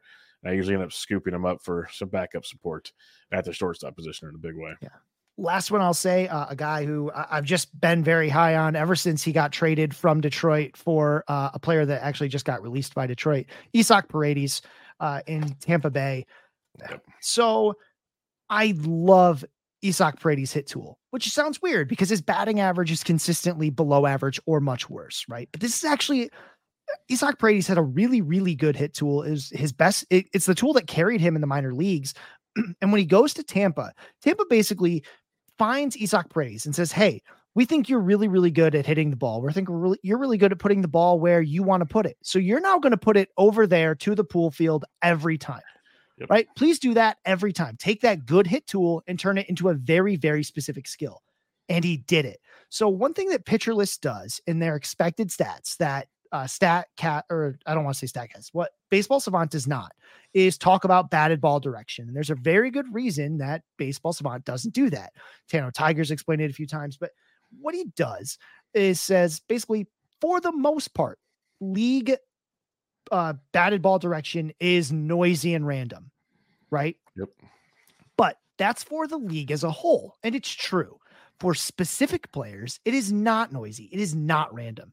A really, really good tool you can use during the season is if you see a player who you think has really made a change to say, I am intentionally pulling the ball more. Go and look at the difference between our pitcher list. We get the same StatCast data Savant does. We say, look at his expected stats at PitcherList versus regular Baseball Savant, the one that everyone's going to with the much, much improved sliders now. But, look at that. So Isaac Paredes, when you look at the Baseball Savant one, looks like the luckiest hitter on this planet, right? Because they don't think he should have any power. His batting average should be even worse than it is. And PitcherList buys it much, much more. And it's because of the batted ball direction, because we know that a ball hit in the air 360 feet to the pull field is probably a home run. And to the center is definitely an out, right? Every time, 100% of the time, it's an out to dead center. A 375-foot hit to the pull field is pretty much a home run 100% of the time. Again, to center field, always an out. if the player is consistently pulling the ball, right? Go look at those expected stats. And I do that a lot because I think Isaac Paredes and the Rays have really figured out how to get Isaac Paredes to do this very specific thing, which is pull fly balls. He's actually in a park, which is bad generally for home runs, but it's actually just fine to the pull field in Tampa. It's not a deep park to that part of the field. It's not a very high wall. It's not quite the Crawford boxes, but it's actually much closer than you think, like they have in Houston. He's going to keep doing that. I am all in on Isaac Paredes hitting another 27 to 30 home runs. I'm all in on another 90 RBI season as a guy who's going to continue to play every day. And for a Rays team that will just keep finding ways to score runs. So big Isaac Paredes fan. Don't let the regular expected stats fool you. They are ignoring the fact that he is now one of the most extreme pull hitters in the league. Yeah. And for someone, like you said earlier, your power is a concern in drafts. Well, there you go. Isaac's a guy late in the draft that can help you in that department in a big way. Who are some of the players you are lower on than others? Oh, these are always less fun. Right? Yes, much less fun. I'm with you. I want to say the first one is I haven't actually like checked to see how other people are ranking him. I'm just a little bit lower on Marcell Ozuna. Again, this is kind of out of nowhere, career high in home runs and RBI, raises batting average over 50 points over the previous 2 seasons. And it's not easy to explain how that happens using pure stats, right? This is a guy with the previous injury risk. There is upside that he could do what he did again last season, this season. But whenever I see a player who like the reason, I'm big on narrative. That's why I talked about all these rolling charts. And when I can't find one, I'm very uncomfortable. Right? If I just can't figure out why this happened, I don't see a major change in, the batted ball stuff. I don't see a major change in approach. I don't see this stuff. I'm like, why is this happening? I don't understand it. And when I don't understand it, I don't trust it quite as much. It's actually the same reason I'm not quite as high on Cody Bellinger as other people, right? Like it was very difficult for me to really identify like what made him so much better this season than in the 2 seasons prior. And there's not a lot of obvious answers. Right? Like you'd think that there was like some clear change in his quality of contact. There's really not, right? Like he does have a career best strikeout rate. But like it actually came with a career worst barrel rate, right? Worst hard hit rate. There's a below average exit velocity. It's so strange that he has this huge turnaround and his quality of contact was worse. Right? Like that's hard for me to understand. I'm not saying you can't do it again. Right? I rank him number 40. He's my 40th hitter. And I'm so uncomfortable with it because that's a hard path to success. When we kind of talked about it earlier in the show, like there's some guys you just have to rank lower than others or whatever, even though you don't like the guy, you don't feel comfortable with the guy, you still got to rank him somewhere because that's kind of the ballpark they're going in. And that's the ceiling is there. I just saw it, right? Like he did it with these career worst things. And so if he improves those, he could put up even better stats. I get that. It's just, man, it's so hard. Like what am I attaching it to? I can't just hope a guy's going to fix something, right? Yeah. Or just that it's going to happen again. Does make it tricky. Any other guys you might be lower on? You don't have to be all negative if you want. We can call it a Marcell, or you can go. I'm not nearly as high on Vlad Guerrero as Steamer is. Oh, I'll tell you that. I want nothing to do with Vlad. His, people will like him more than me in drafts. Let's put it that way. Now, on one hand, he's the opposite of Bellinger. He was actually like just fine quality of contact wise. Like it was not really worse than previous seasons. The stats are just lower. Right. And it's, he was very disappointing based on the expectations. We're getting the issue just for me is like, we're getting further and further away from that 2021 breakout, right? He has that 2021 breakout. We just keep getting further from it without seeing like a return to that level of success. How many more times does that need to happen before we just accept like maybe Vlad just like is a little bit less than that? Right? Like not a bad player. I rank him 24th. He's a good hitter. It's a really, really high floor. But if the ceiling isn't as high as we thought it was 1 or 2 years ago, at that point, like the top 3 tiers right now, and the way I have that, actually Vlad's the last player in those top 3 tiers. Number 24, like that is a really, really dense population of players. Like the first couple rounds of hitting is really, really deep. So it's, if you like it, I almost didn't have him in that tier because I'm like, do I really believe Vlad Guerrero will have a better season than some of these guys, right? Like, how does Vlad Guerrero really approach the kind of season that Corey Seager had, right? I'm not sure I see it anymore. That's the problem there. The last guy I'll mention, Trey Turner. It is insane how much of that production comes in a single stretch of 34 games. 34 games, Trey Turner was a good fantasy producer. For the remaining 100 something games, he was not. He was a below average player. So if you're in like a head-to-head Cats league, like weekly, he was actually a huge drag for you, except for those few weeks. In the playoffs, probably. Yeah. He wasn't good at the end of the season either. Last couple weeks. That's true. It was more like August. It was August 5th. I looked at it. It was August 5th to September 12th. Yeah. Right. He hits 385 in that stretch. He slugged 830. 40% of his counting stats and extra base hits come in a 34 game stretch. Yeah. 40% of his production in that one shot. There's a contrarian conversation. Maybe he finally got comfortable in Philadelphia with the new deal, but then, like you said, he finished pretty poor. Playoffs were okay though, so it's interesting. I'm with you. I'm concerned. I'm just started a gladiator draft right before the show here, and I had the 9th pick, and Turner was on the board, and I took Spencer Strider instead. Like, Turner just scared me. And previous 2 or 3 seasons, Turner was like one of my top 1 or 2 picks guaranteed, and I'm scared at number 9 to take him. I rank him as my 16th hitter, Trey Turner. And again, we're talking about 108 games of the season, the beginning and at the end. He hit 236, 289, 367 with 10 home runs and 95 combined runs and RBI. Yeah, that was and then at the end, he was even worse, right? Like he was just not good for so long. That terrifies me. Yeah, I have him as my second shortstop. I haven't done I just a dumb position so far. He's the 9th hitter off the board in the NFBC. But if you look at him, he's gone where is he at? As high as 2nd, as low as 17th. Your 16th, I don't mind. Like, obviously, you're going to factor pitchers in there too. But I kind of like that turn on a 15 team potentially. Like, I can understand that. Let's put it that way. So yeah, I ranked him right behind Corey Seager, actually. So I do like Corey a lot. So that's fair. I do too. And I just, I'm lower on it. But again, I obviously understand the ceiling. The number of players that are capable of doing what he did for 34 games is like not many, right? Not many. Like, there's Ronald Acuna and maybe somebody else. It's, again, I talked about Bo Bichette in 2022 actually has like a crazy stretch like this.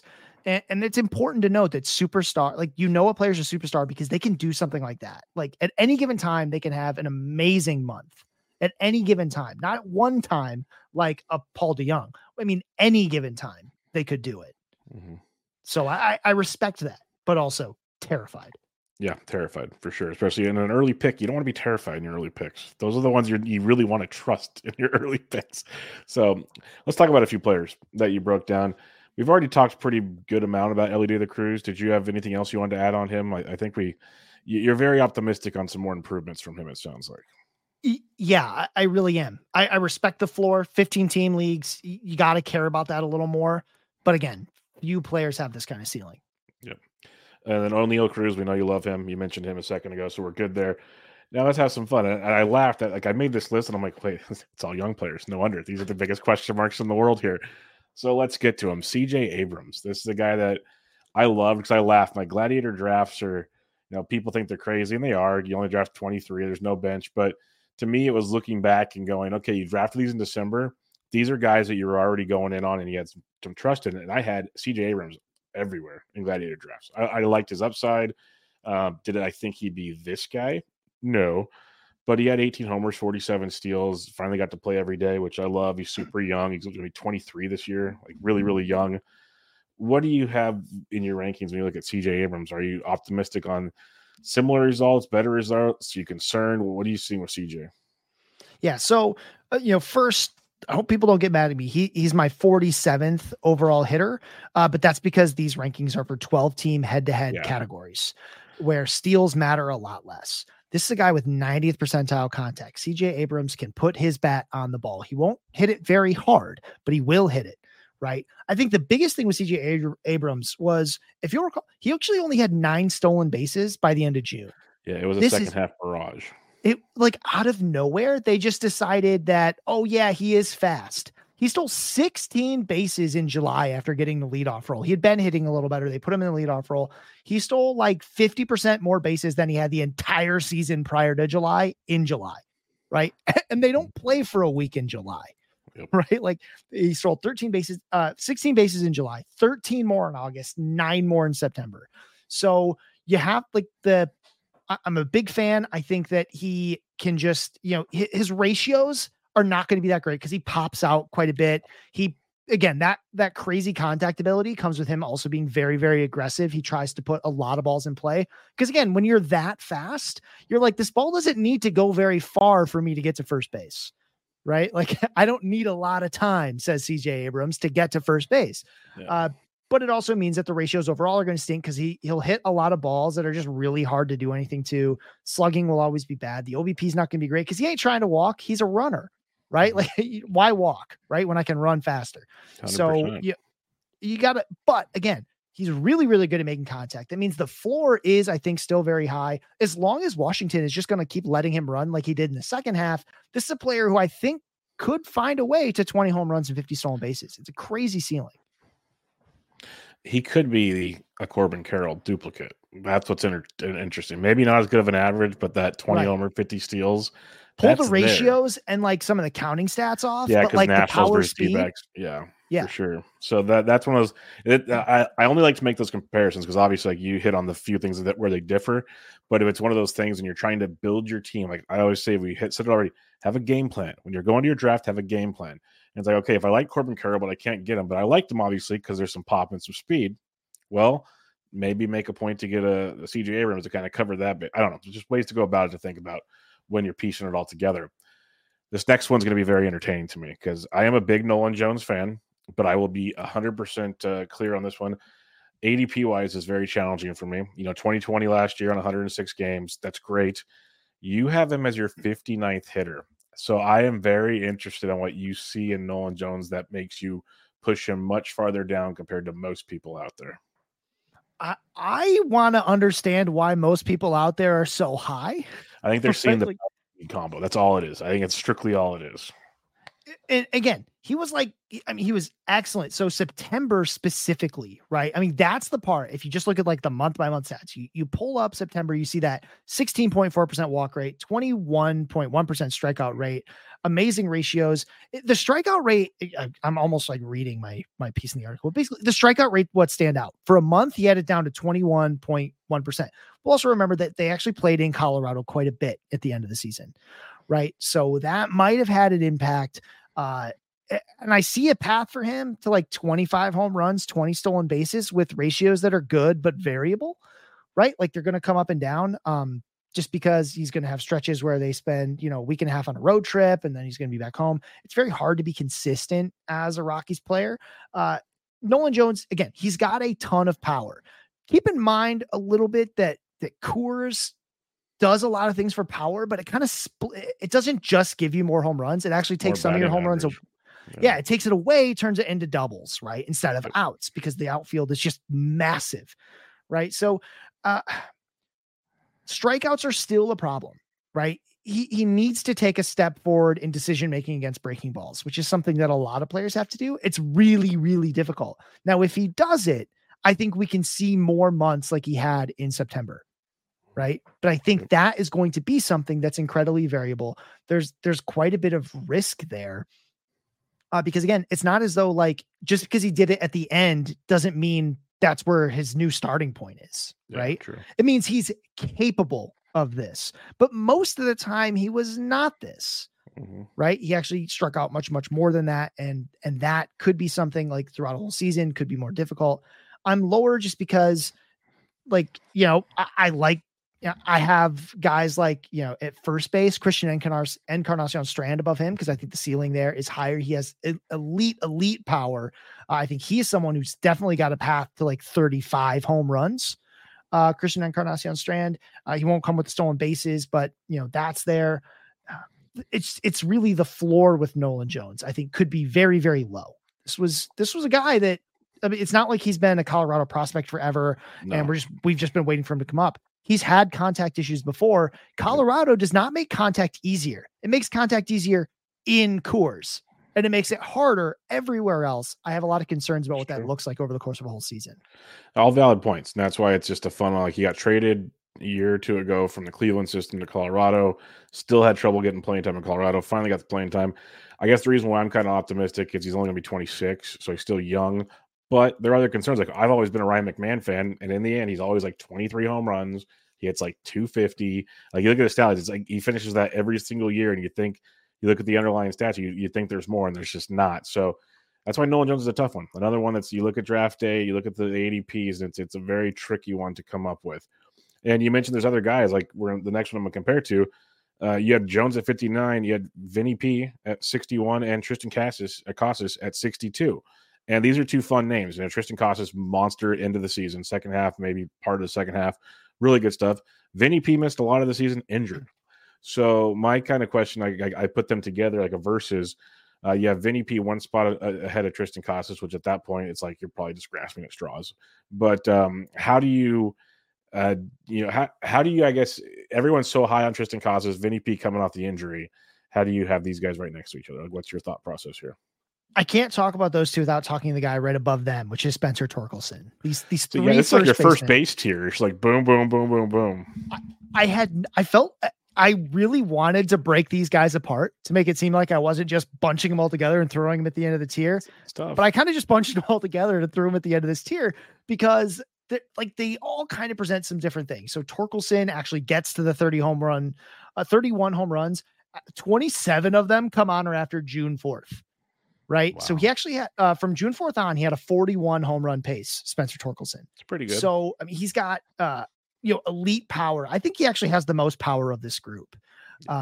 He's the one I think who could very well get to, if you told me one of them hit 40 home runs, I know it's absolutely not Vinnie P. It's probably not Casas.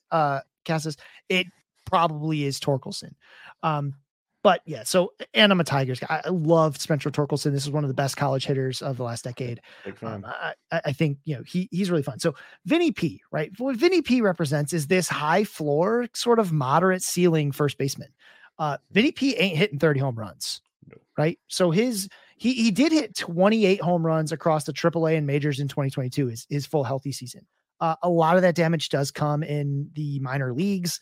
I think he's more, especially now that I'll have to play all those games, half of them at least in Kauffman, which is a very difficult place to hit home runs. I think Vinnie P's like a 22 to 25 home run guy. I think the batting average is going to be much, much better than Casas, obviously, just because Casas's approach is very, very typical lefty slugger, walk, strikeout, home run kind of thing, where Vinnie P is the more contact oriented, right? It's not that he doesn't have power. I think he can hit 22, 25 home runs, but he's very much like putting the ball in play a lot more. He's not trying to walk 1,000,000% of the time. I'm a huge fan of Vinnie P, especially personally, on Twitter. I think he's hilarious, but he's a high floor guy. So in a lot of situations, you might actually put Vinnie P over both of the other first basemen. You might put him over Tork and Casas based on how your draft is gone. You need that high floor player. Yep. But if what you're searching for is ceiling, I start with Tork. If Tork's gone, I think you got to go Casas because he's the one. I mean, he's got 30, 35 home run power. I think the ratios are going to, he actually second half hit 317. I'd be surprised if he continued to hit with that kind of batting average. That only happens if he keeps that strikeout rate down, which again, he did in the second half. 23.7%. That's something he can do, right? I think 30 home runs, 90 RBI, that's all there. He's extremely passive though, and he's really struggled against lefties, right? So I don't think the Red Sox want to platoon him again like they did so much last season, but you have to keep in mind that some of these positive numbers, some of this improvement, sort of he did start seeing more lefties as the season went on, but they did protect him from left-handed pitching in a way that they're not hopefully going to do in 2024, which I say hopefully because I do think Casas can get over this problem, but to do so might have a little bit of growing pains. And again, you can shuffle these three first basemen, Casas, Vinnie P, Tork, all around if you want. Casas I have at the bottom just because I felt like there were a few more potential weaknesses in his game that could turn into something. All three of them I think are going to be really good. 2024. Casas is the one that had this, he's extremely passive, which I don't always like. I like that it's like for walk rates. But I don't always like it because like when you got that kind of power, you got to swing the bat sometimes. 100%. That's the so he is a really, really good decision maker. A lot of that comes from not swinging. Pitchers don't give him a lot of stuff to swing at all the time. But yeah, he's the lowest, but again, splitting hairs between these guys. He might be it's weird to say that I think Torque has the most power, but Casas might be like the safest bet to get to like 30. Exactly. Just because the way he plays and his approach, there's no path to where Casas is like, oh, I'm going to start hitting more doubles now. No. Yeah. He's right. I'm going to find that power alley in Fenway. There's not one. Right. I guess knocking it off the Green Monster, but like that's the only power alley. Whereas Torque, Scott, Comerica can be difficult to hit home runs there, especially if you're hitting it towards the center of the field, like he did early in the year. Vinnie P just doesn't have that power, especially in Kaufman. So, he's the one that might be the safest bet to get to 30 home runs. He's also the one that's most likely to hit like 210.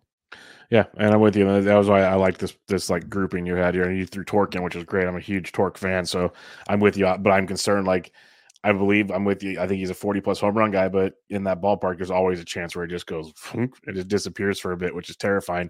So that's why I like Vinnie P. I think is a great pure hitter. Like we're on the same page in all this, but I like how you said it there. It's look at how your draft's going, and then you can pinpoint what you need. Do you need excess power? Do you need more stable average with a little bit of power? Do you want to kind of go for this guy? It's got a little bit of everything. Like, what are you looking for here on your team? And that's pretty sweet stuff. Last guy I have here is Jackson Chourio.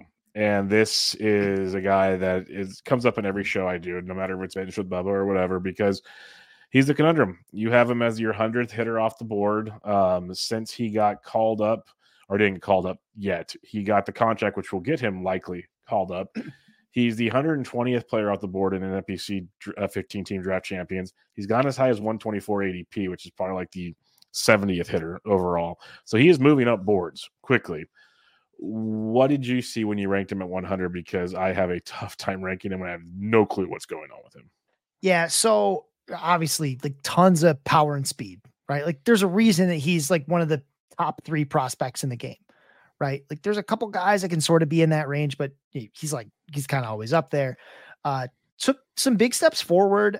He didn't strike out nearly as much this season as he had in some of his lower levels. So that was good. I'm worried about the ground ball rate, man. Like he hits the ball on the ground a ton, right? And you can put up a lot of home runs in the minor leagues and also have a high ground ball rate.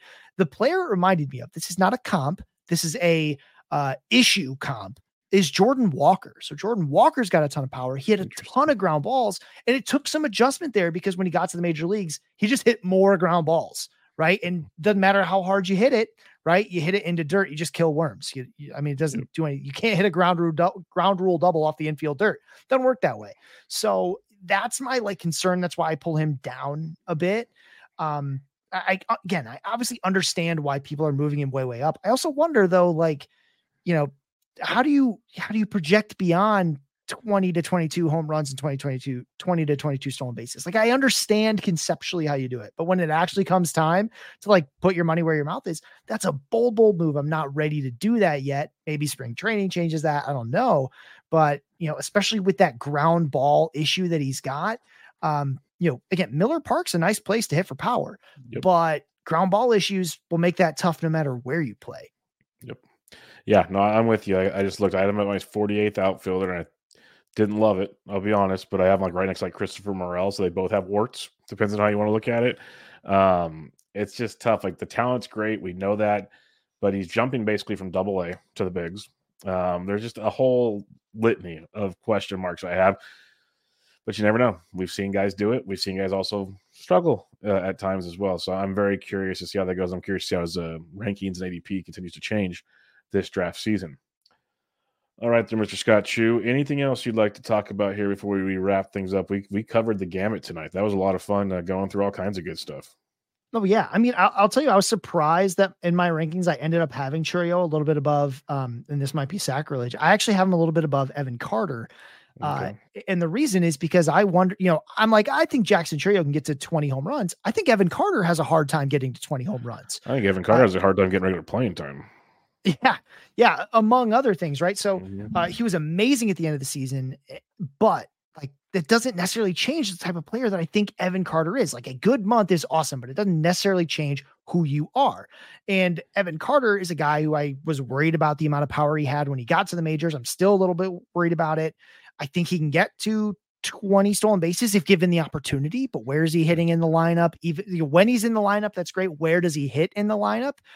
Is it at the bottom? What does that look like? So, I'm excited about what he brings to the table, but let's keep in mind, like Evan Carter only has 48 games above AA. Exactly. Like it's not this huge track record. It's just like, it's a very public track record, but it's not a long one. So he was a player that I was worried about. And I think the other thing that really stood out to me as I did all this, the players that I had to move around a lot were the ones where I kept moving them because I'm like, he's boring and I don't know where to put him. And like weirdly hard for me to rank was Brandon Drury. Yeah, Brandon Drury had a good season last year. Really good season again. Yeah, for no reason. He only nobody thought he was going to hit a bunch of home runs again. Like, oh, the power will come down, but he could be okay. He had 26 home runs in 125 games, right? Like it wasn't quite the 28 he hit the year before that, but sure was almost, right? Like, is that what Brandon Drury is? Playing for an LA team that's got like nothing left? Like, what does that team look like when Trout's hurt inevitably? Yeah. Right? Like, ugh. And he's someone that gets hurt a lot too. Man, I encourage everyone to you don't have to rank 200 players and write a paragraph about all of them like I did. In fact, I almost encourage you not to because it's rough on your sanity, right? Like I encourage you not to, even though I know you're going to do it. But try to do it just a little bit because all I want is for people, it's very easy for people to like go to the comment section and say, oh, I hate this list. I get it every week. I write a hitter list every week, 150 guys. Someone always says they hate it. And I'm like, that's fine. You can hate it. I hate it sometimes, right? I get done with that. I'm like, oh, this is trash. I mean, it's what I believe, but also like I'm an idiot. Yep. So like that happens. But keep in mind that like this exercise is very, very difficult. And doing it, like the end result you get from it is sort of the list that you create.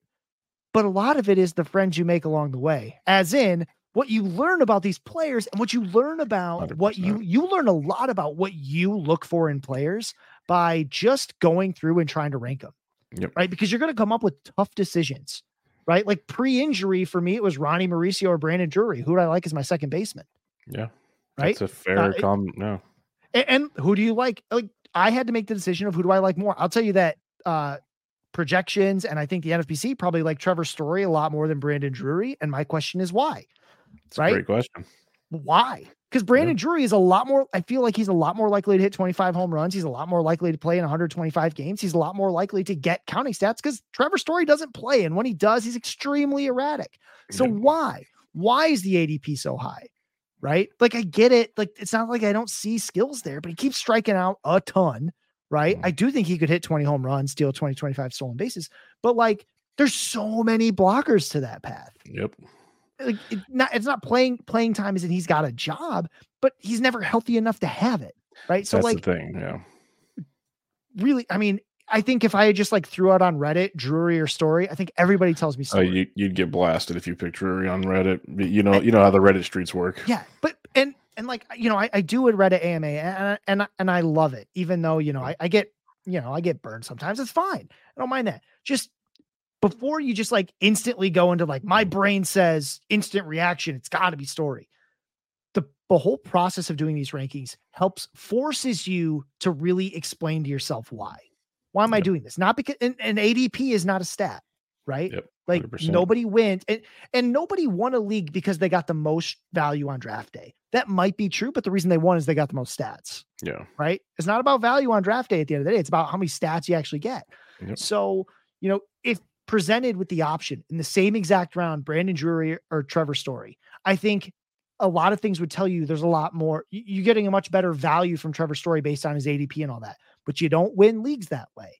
Mm-hmm. You win leagues picking the right answer. And it might be Trevor Story. but it has nothing to do with the fact that his ADP is earlier. It has everything to do with the fact that you think he will be a better player or that he is a better fit for your fantasy roster.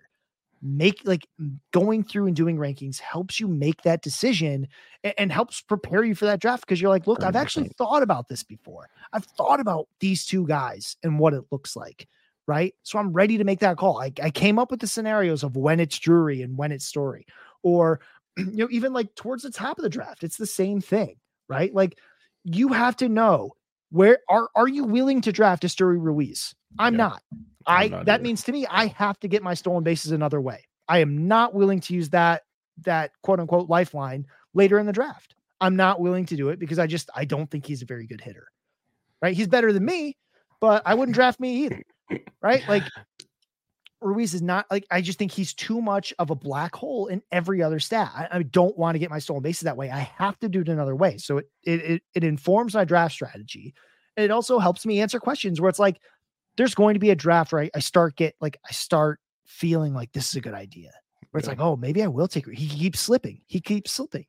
Doing this process. Like I ranked him, but like effectively he's off my board. I ranked him because I think he's important to talk about. And in a vacuum, this is probably around where he should be ranked. I'm never doing it because as I did the rest, I was like, I know how I want to get my steals and it's not this way.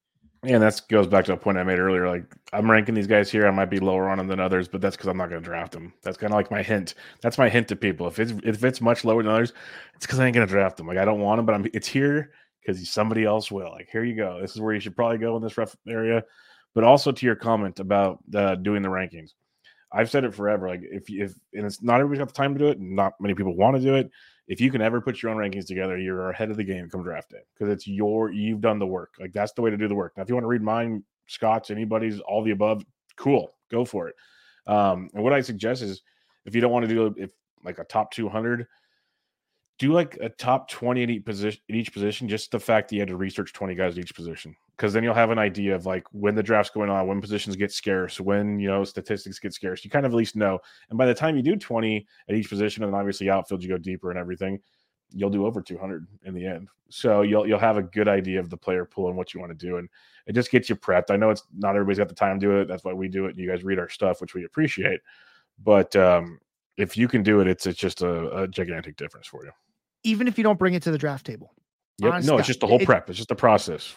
It is a great way to perform the exercise. There's other ways to do it. You can go through my article and you can just like rage write down 20 names that you think I'm absolutely wrong on, and then go tell me why. Prove it. That is actually, and honestly, I hope you do, right? Because one, you're probably going to figure out something that I missed, but also because like now you have the answer to your question. Like, why don't I want that guy in that spot? Like, those are the questions you really don't want to answer in the, like when the clock is on. 100%. Right? Like you're not trying to answer a lot of questions when the clock is on. You don't have time. No. So answer as many as you can beforehand. There's so many ways to do it. Do your own rankings or go and just like crap on mine. That's fine. Get the work done. And like, it'll, and on the plus side, I'll get a click from you. I don't earn anything directly from the click, but you'll have done it and I'll feel happy about it and I'll have my comeuppance. It'll be fine. But like, do those kinds of things, that exercise, that's what's very useful. Have those questions answered, but also, at the same time, be willing to like hear someone tell you that like, oh, I like this player more, right? Like I had feelings about guys. I read someone else and I was like, I don't agree with that, but I am forced to accept that this is a reality and that you could very well be right. I don't think you will be, but you could be because you made a point and it's not wrong or stupid. Yeah, and I'm always open to a conversation if we can be cool about it. Like, don't just tell me like I'm a complete moron, blah, blah, blah. Okay, I get told that a lot. Cool.